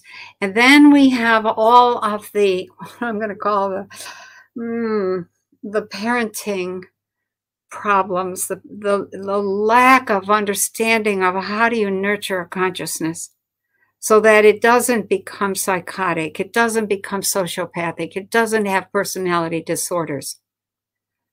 We're some of our own worst enemies. We do not know how to raise children. And then we have the whole religious thing, the guilt, the shame, the worry, the gotta do this, can't do that, or looking over your shoulder, always feeling like somehow you're not good enough. That adds to mental illness. And then when you get certain people who have a genetic flaw and they don't process zinc well, they're going to get bipolar disorder, or they can't process the B vitamins. They're going to end up with schizophrenia, or things like that. Yeah, there's all sorts of things that can go wrong. And then the last thing I would say about mental illness is that there is a change of state that occurs in the human at puberty. And it's a tremendous change of state. You have to have the nutrition to make that change of state. The change of state, you go from being unable to reproduce to being able to reproduce. And you need super nutrition to make that change of state. And we don't have it. None of the food has it. Kids eat sugar and junk and processed food, and nothing is real. And so they end up, what happens naturally at that same point in time is that your psychic abilities should begin to blossom. Age 12, 13, 14, 15. And that comes right along with sexual development. And if you don't have the nutrition, then what you're going to end up saying is, oh, there's a ghost in here. There's somebody talking to me. I hear voices. And then they give you drugs. And then there's all kinds of side effects. And then you end up in an institution. So we do not have a clear picture of how mental illness is created. And we don't have a clear picture on how to fix it, how to reverse that. I think they'll get there. They are learning how to reverse dementia and Alzheimer's. That's almost the same thing, similar, a little different. But all of that is what I'm going to call the physiological side of things.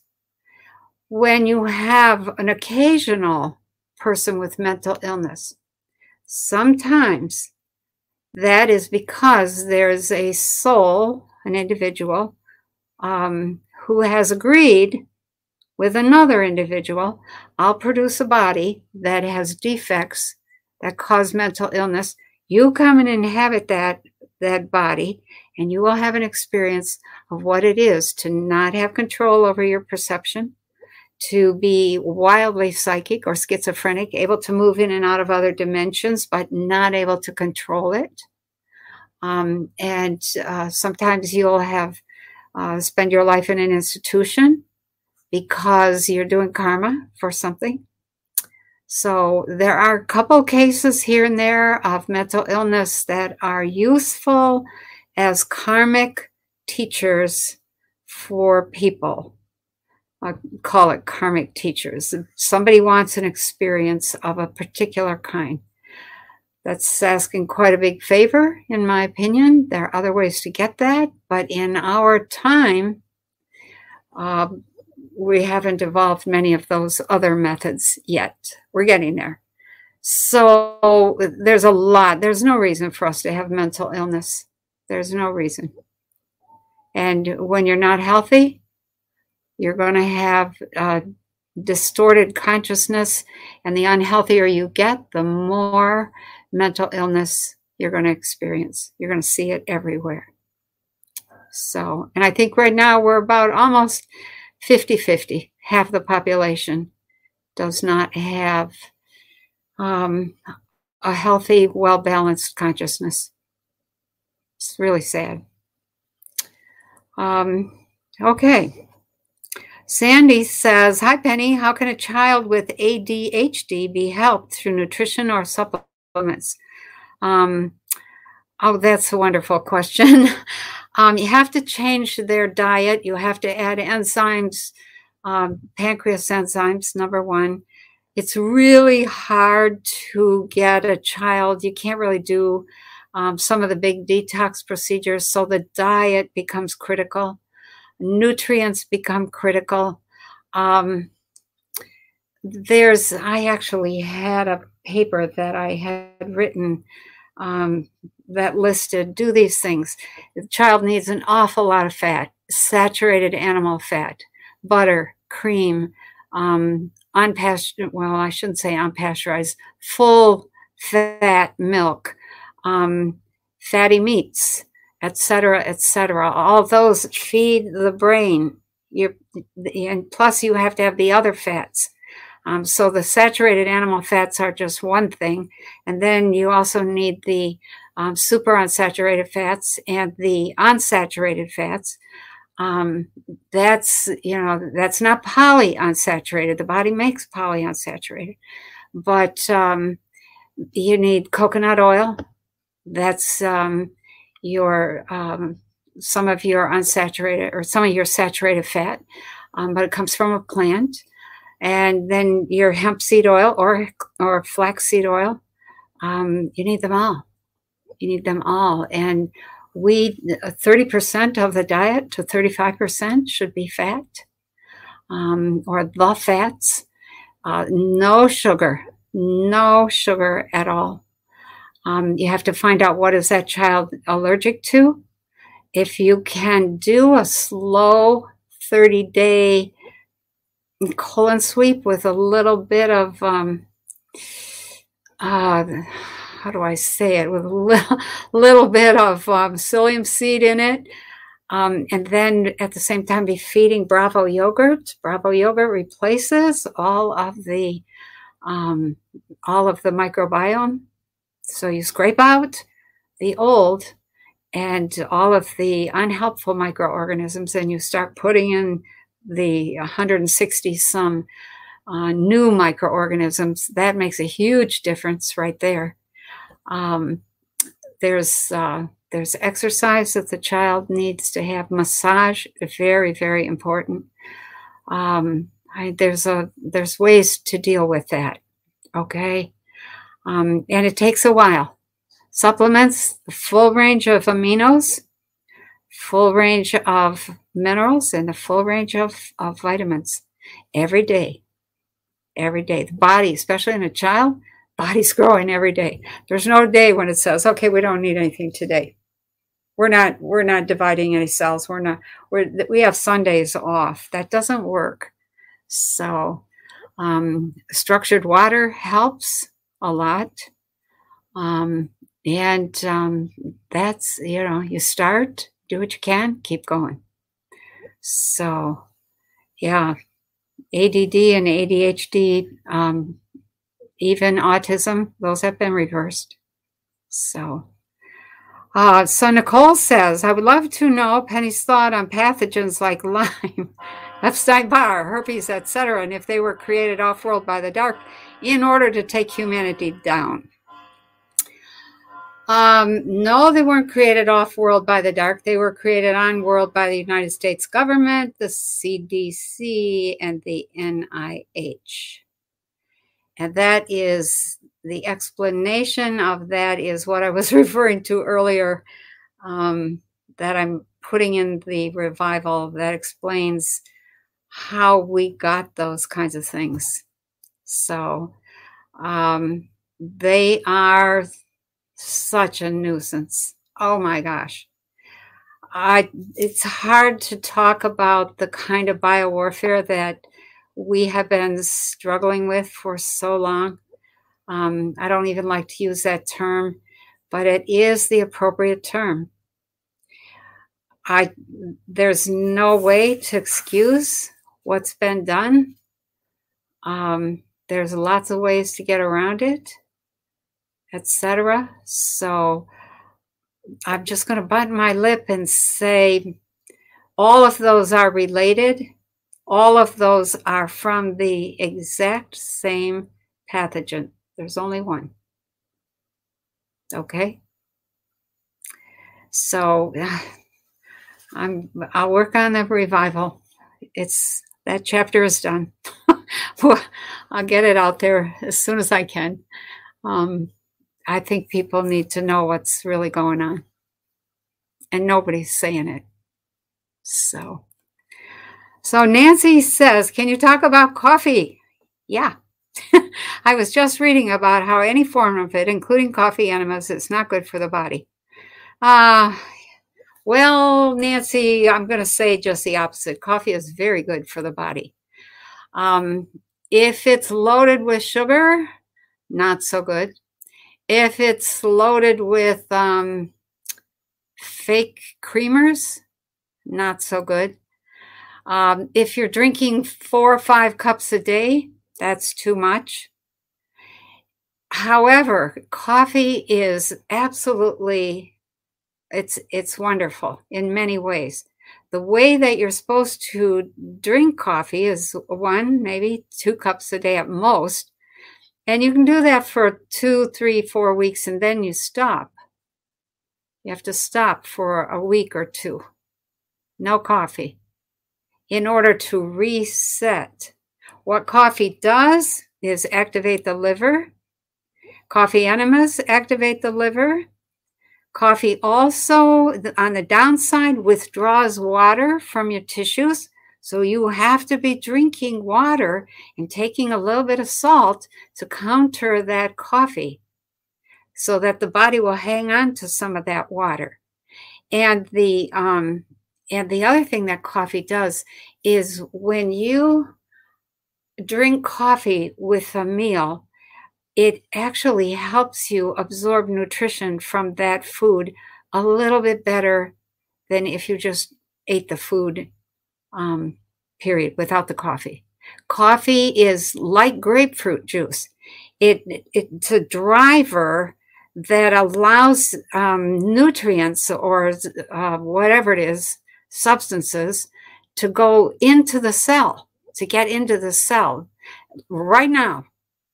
So if you take a little bit of coffee with your food, once in a while I'll have a half a cup of coffee during the day. And I just put cream in it. I don't add sugar, just ordinary whipping cream, actually. Sometimes half and half. And that's it. And just sip half a cup while I'm eating, especially if I'm eating something like meat or a heavy meal.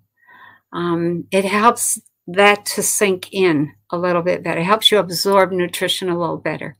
So to say that coffee is bad for you, yeah, if you drink too much of it, what happens is it withdraws water from your tissues, your cells, and they dry out, and that is the essence of aging.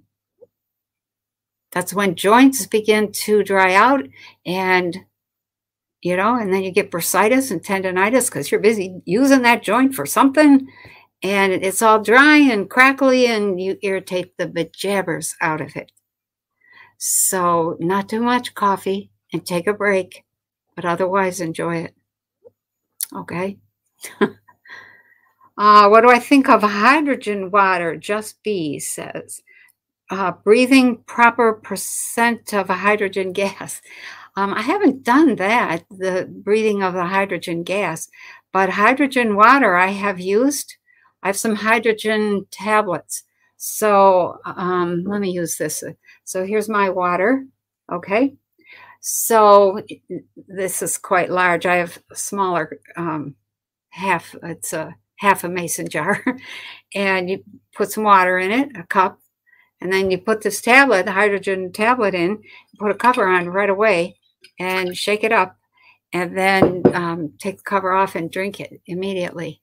You will breathe a little bit of that hydrogen gas as you are drinking, but it stops a cold flat. Like cold is over, cold or flu, done. So hydrogen water is great.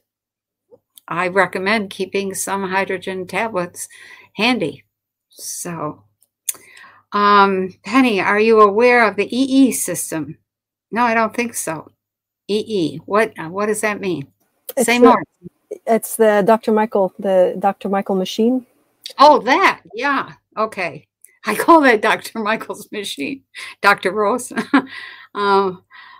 Yeah, actually, I am very much aware of that. I think it is really one of those things that is a beginning step toward making our walls and our curtains and our ceilings and floors do exactly what that cube is doing. So, yeah, why should we live in a house full of dead stuff? Why not have something that is nurturing, activating the frequencies that we are, keeping them in tune, just as ongoing maintenance. We're coming to that point. We're getting there. That is an absolute, how do I say it? Nobody among some of the advanced races, nobody would even dream of putting themselves in an environment that wasn't nurturing the living side of things, the hidden living side, all your frequencies. It would be, they consider that to be asinine. Why take yourself down? We're not there. We're getting there. We're just beginning to say, hey, maybe if we put this in our room, or maybe if we have things like this.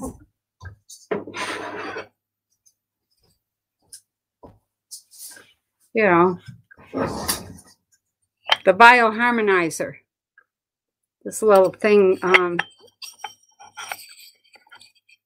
absorbs and improves all of the the computer stuff that's in my office here. So Home Dome, that's what it's called, Bioharmonizer Home Dome, made by a guy up in Canada. So we have just started to say we have to counter some of the stuff that we're doing that is really hard on the body. And I think the EE system is one of those that has said, okay, let's take it to the next level. So, yeah, very good. MM says, what do we have to do to stop the siphoning of water out of Lake Mead, Lake Powell, and the Colorado River? I don't know that you're going to be able to stop that. I just, I've heard different stories. different reports. I don't know that they are accurate or not, but that there's water being drained. The other is that water is being deflected so that no rain comes in. That's once that's gone, boom. Where's the electricity going to come from for that whole region? I think I know where the electricity is going to come from, but it's going to disrupt a lot of people until we actually get to that point. So we have a lot of interesting experiences that we're going to have that are going to teach us we don't need to be doing things the way that we're doing things. And that when you see people working together all day and then the sun goes down and they don't have any electricity, they go to bed. If they have one option for a light bulb, if they have one thing that they can, that they can say this generates electricity, and the bicycle, what is that bicycle generates electricity, or little solar powered batteries and things like that. I just bought a solar powered battery and battery backup system. And that's one that's portable. So, and when we were without electricity, was it for a day, 12 hours, about a week and a half ago, maybe 13 hours, I had just ordered that battery backup system and it wasn't there yet, wasn't here yet. And I thought, I need that. And I didn't have it. But I could have kept going and been quite comfortable if I had ordered it the week before. So I think we're going to learn something about being productive under circumstances that we would have considered difficult. And we're going to be really quite grateful for a lot of that. So if there's a miracle that happens, which if it's going to happen, it's probably going to be a Christmas miracle, then we might be able to reverse some of that Lake Mead stuff. Wow, it's going to take a while. So, yeah, hang in there, okay? Ether Revival says, are you aware of the similarities between your root work and the Venus sequence of the gene keys? No, but it sounds really interesting. What's the Venus sequence of the gene keys? It sounds Venus sequence. Okay. I have to check that out. No idea what that is either. So thank you. Thank you for asking that, because that is something I'm going to check out. Venus sequence. Okay.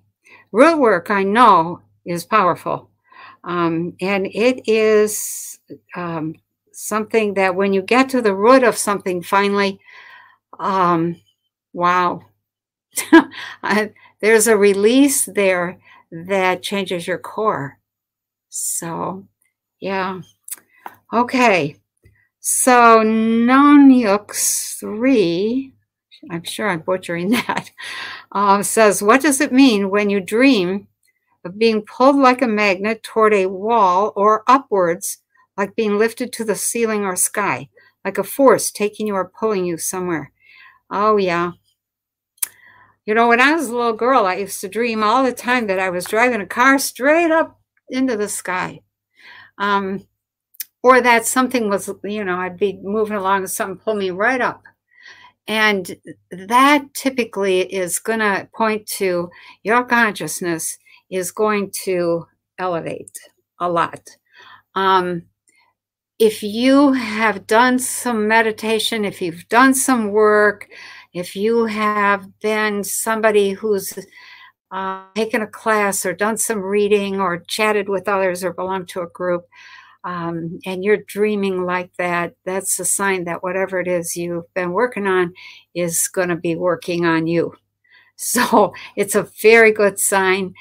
The difficulty, this particular thing, if you're driving the car and you drive straight up, that means you'll have a little more control. If it's a magnet pulling you, often that it's not quite as simple. It doesn't feel like you're in charge. It feels like things are happening that you can't explain, don't know why they're happening, didn't really understand how you triggered that. And so it's a little more stressful, but it'll be okay. Once consciousness starts to unfold, it has a mind of its own. And you want it to have a mind of its own. And it has a power that is just non-negotiable. So let yourself go for a ride. If you hit the wall, that means you're hitting the wall of old beliefs. What you're trying to pretend isn't going to work anymore. Okay? Upwards, yeah, that's good. Heidi. Hi, Heidi. How are you? Any tips on ways to shift easily in and out of higher brainwave states of consciousness? To shift easily. This is something people ask me and I never know what to say. Okay, I'll start by saying what came to me first. It's easy. It's easy to shift.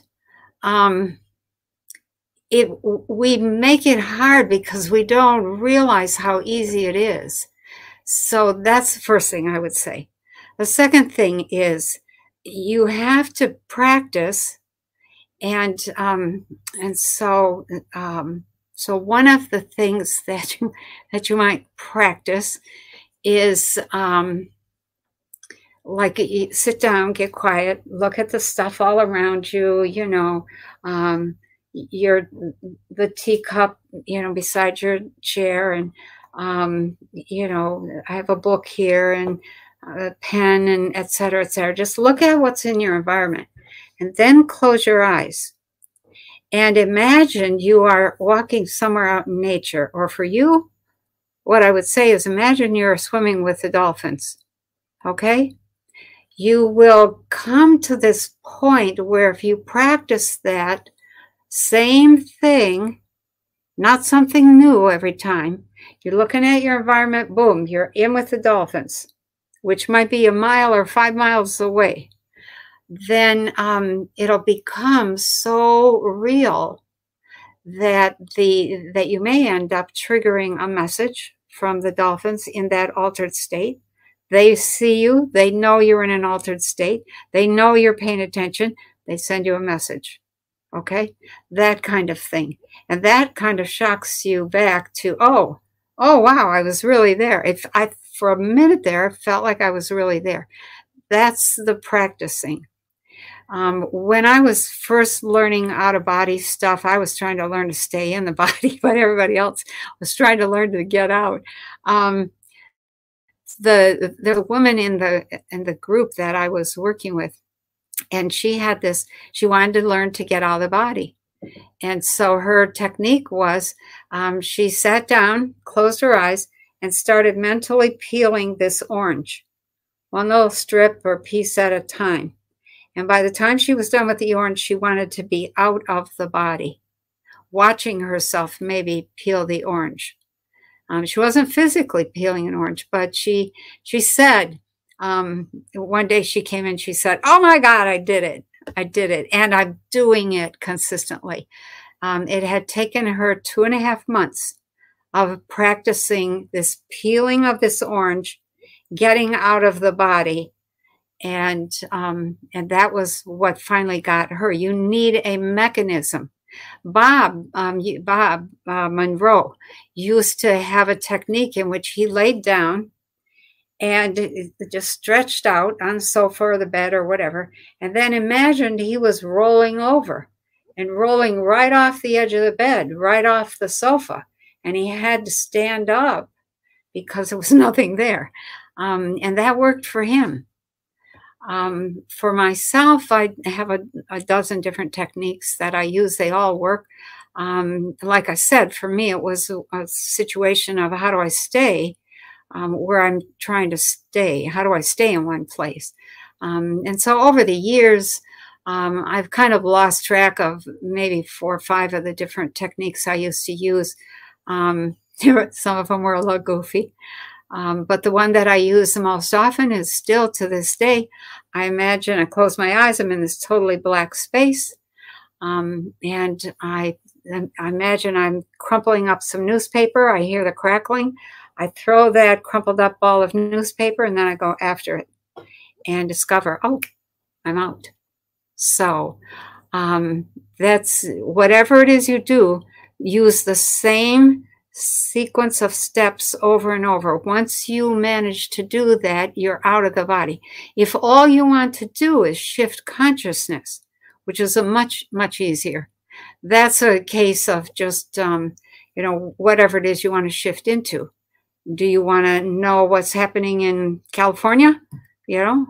Shift your consciousness over to California, note what you see, write it down, and then check later when you get a minute.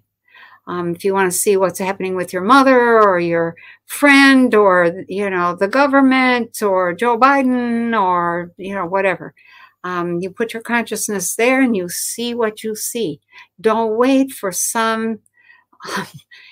for somebody to say, yoo-hoo, you have achieved an altered state. That's not going to happen. Okay. So you just shift, you put your attention there as if you're watching TV. In fact, that's what a lot of people do. So they imagine they're watching TV in that other place. And they get information or insight or ideas or nurturing or, support for something that they're trying to do.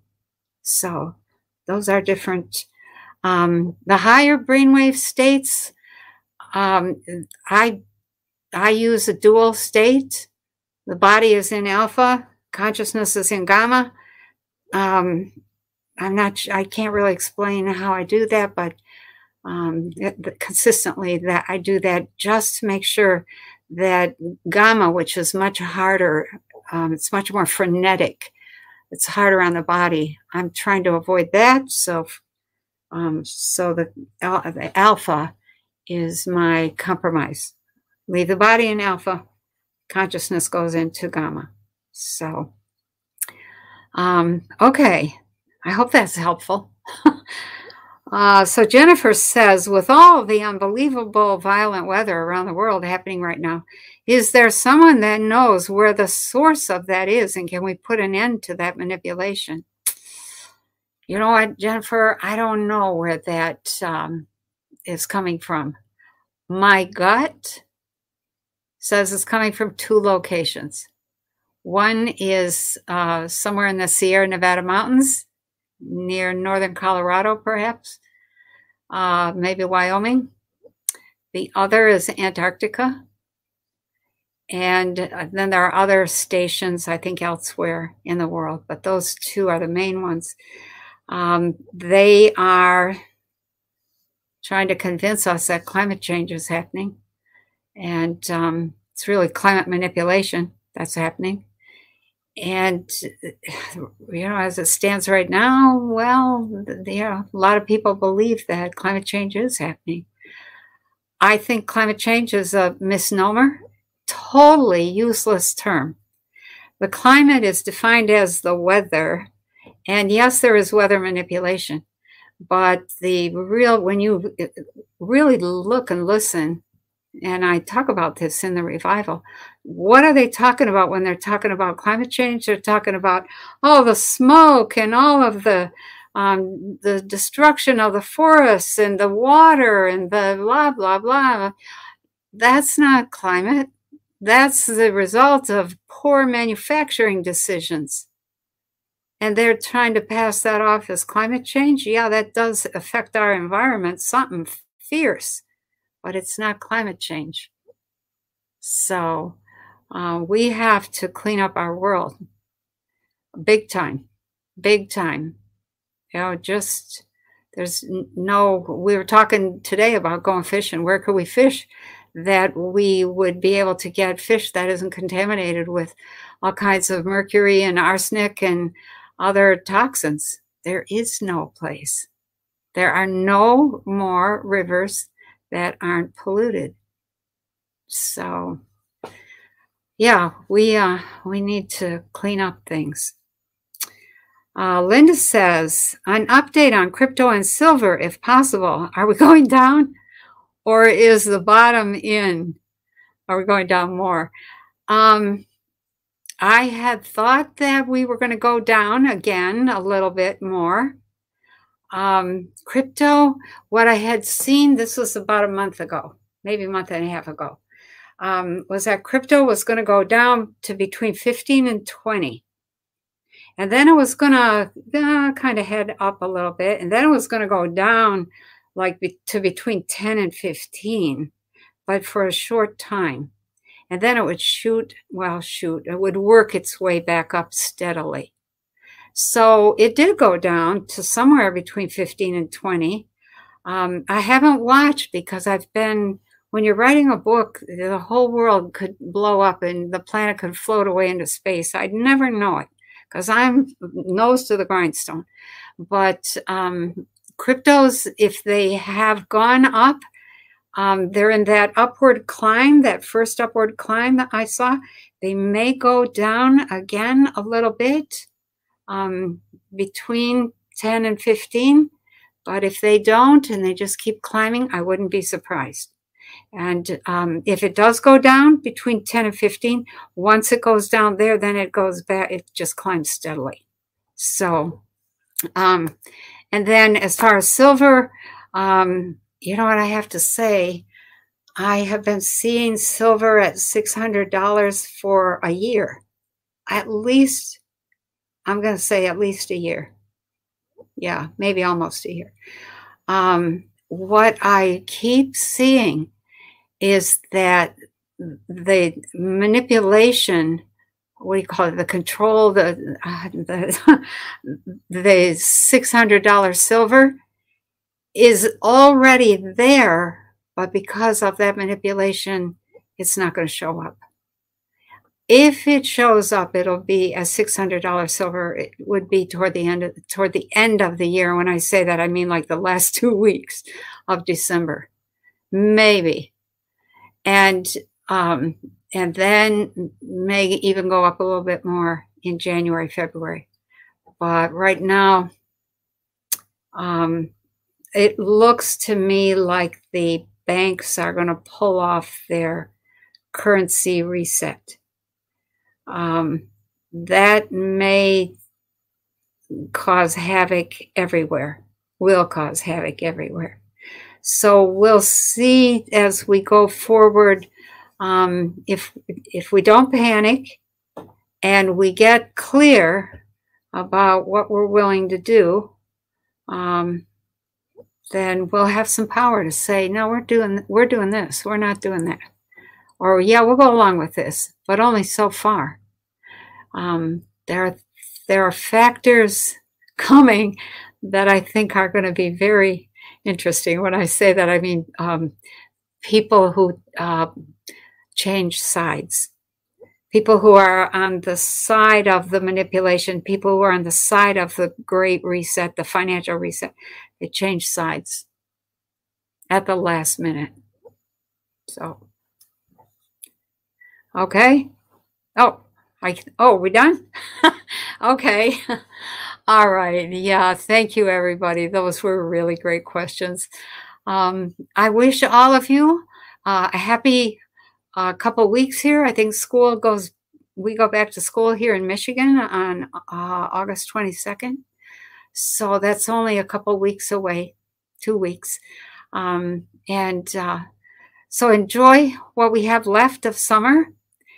Hold your dignity, hold your consciousness, don't hold your breath, hold your money wisely and well, keep preparing steadily. Don't go into panic mode. Just keep preparing steadily. Basics, not frilly stuff. Basic stuff that you might need. Okay? You'll be fine. We'll all be fine. Okay. Take care. Thank you, everybody. Thanks, Elsa, in the chat. Thank See you you. all soon. Thank you.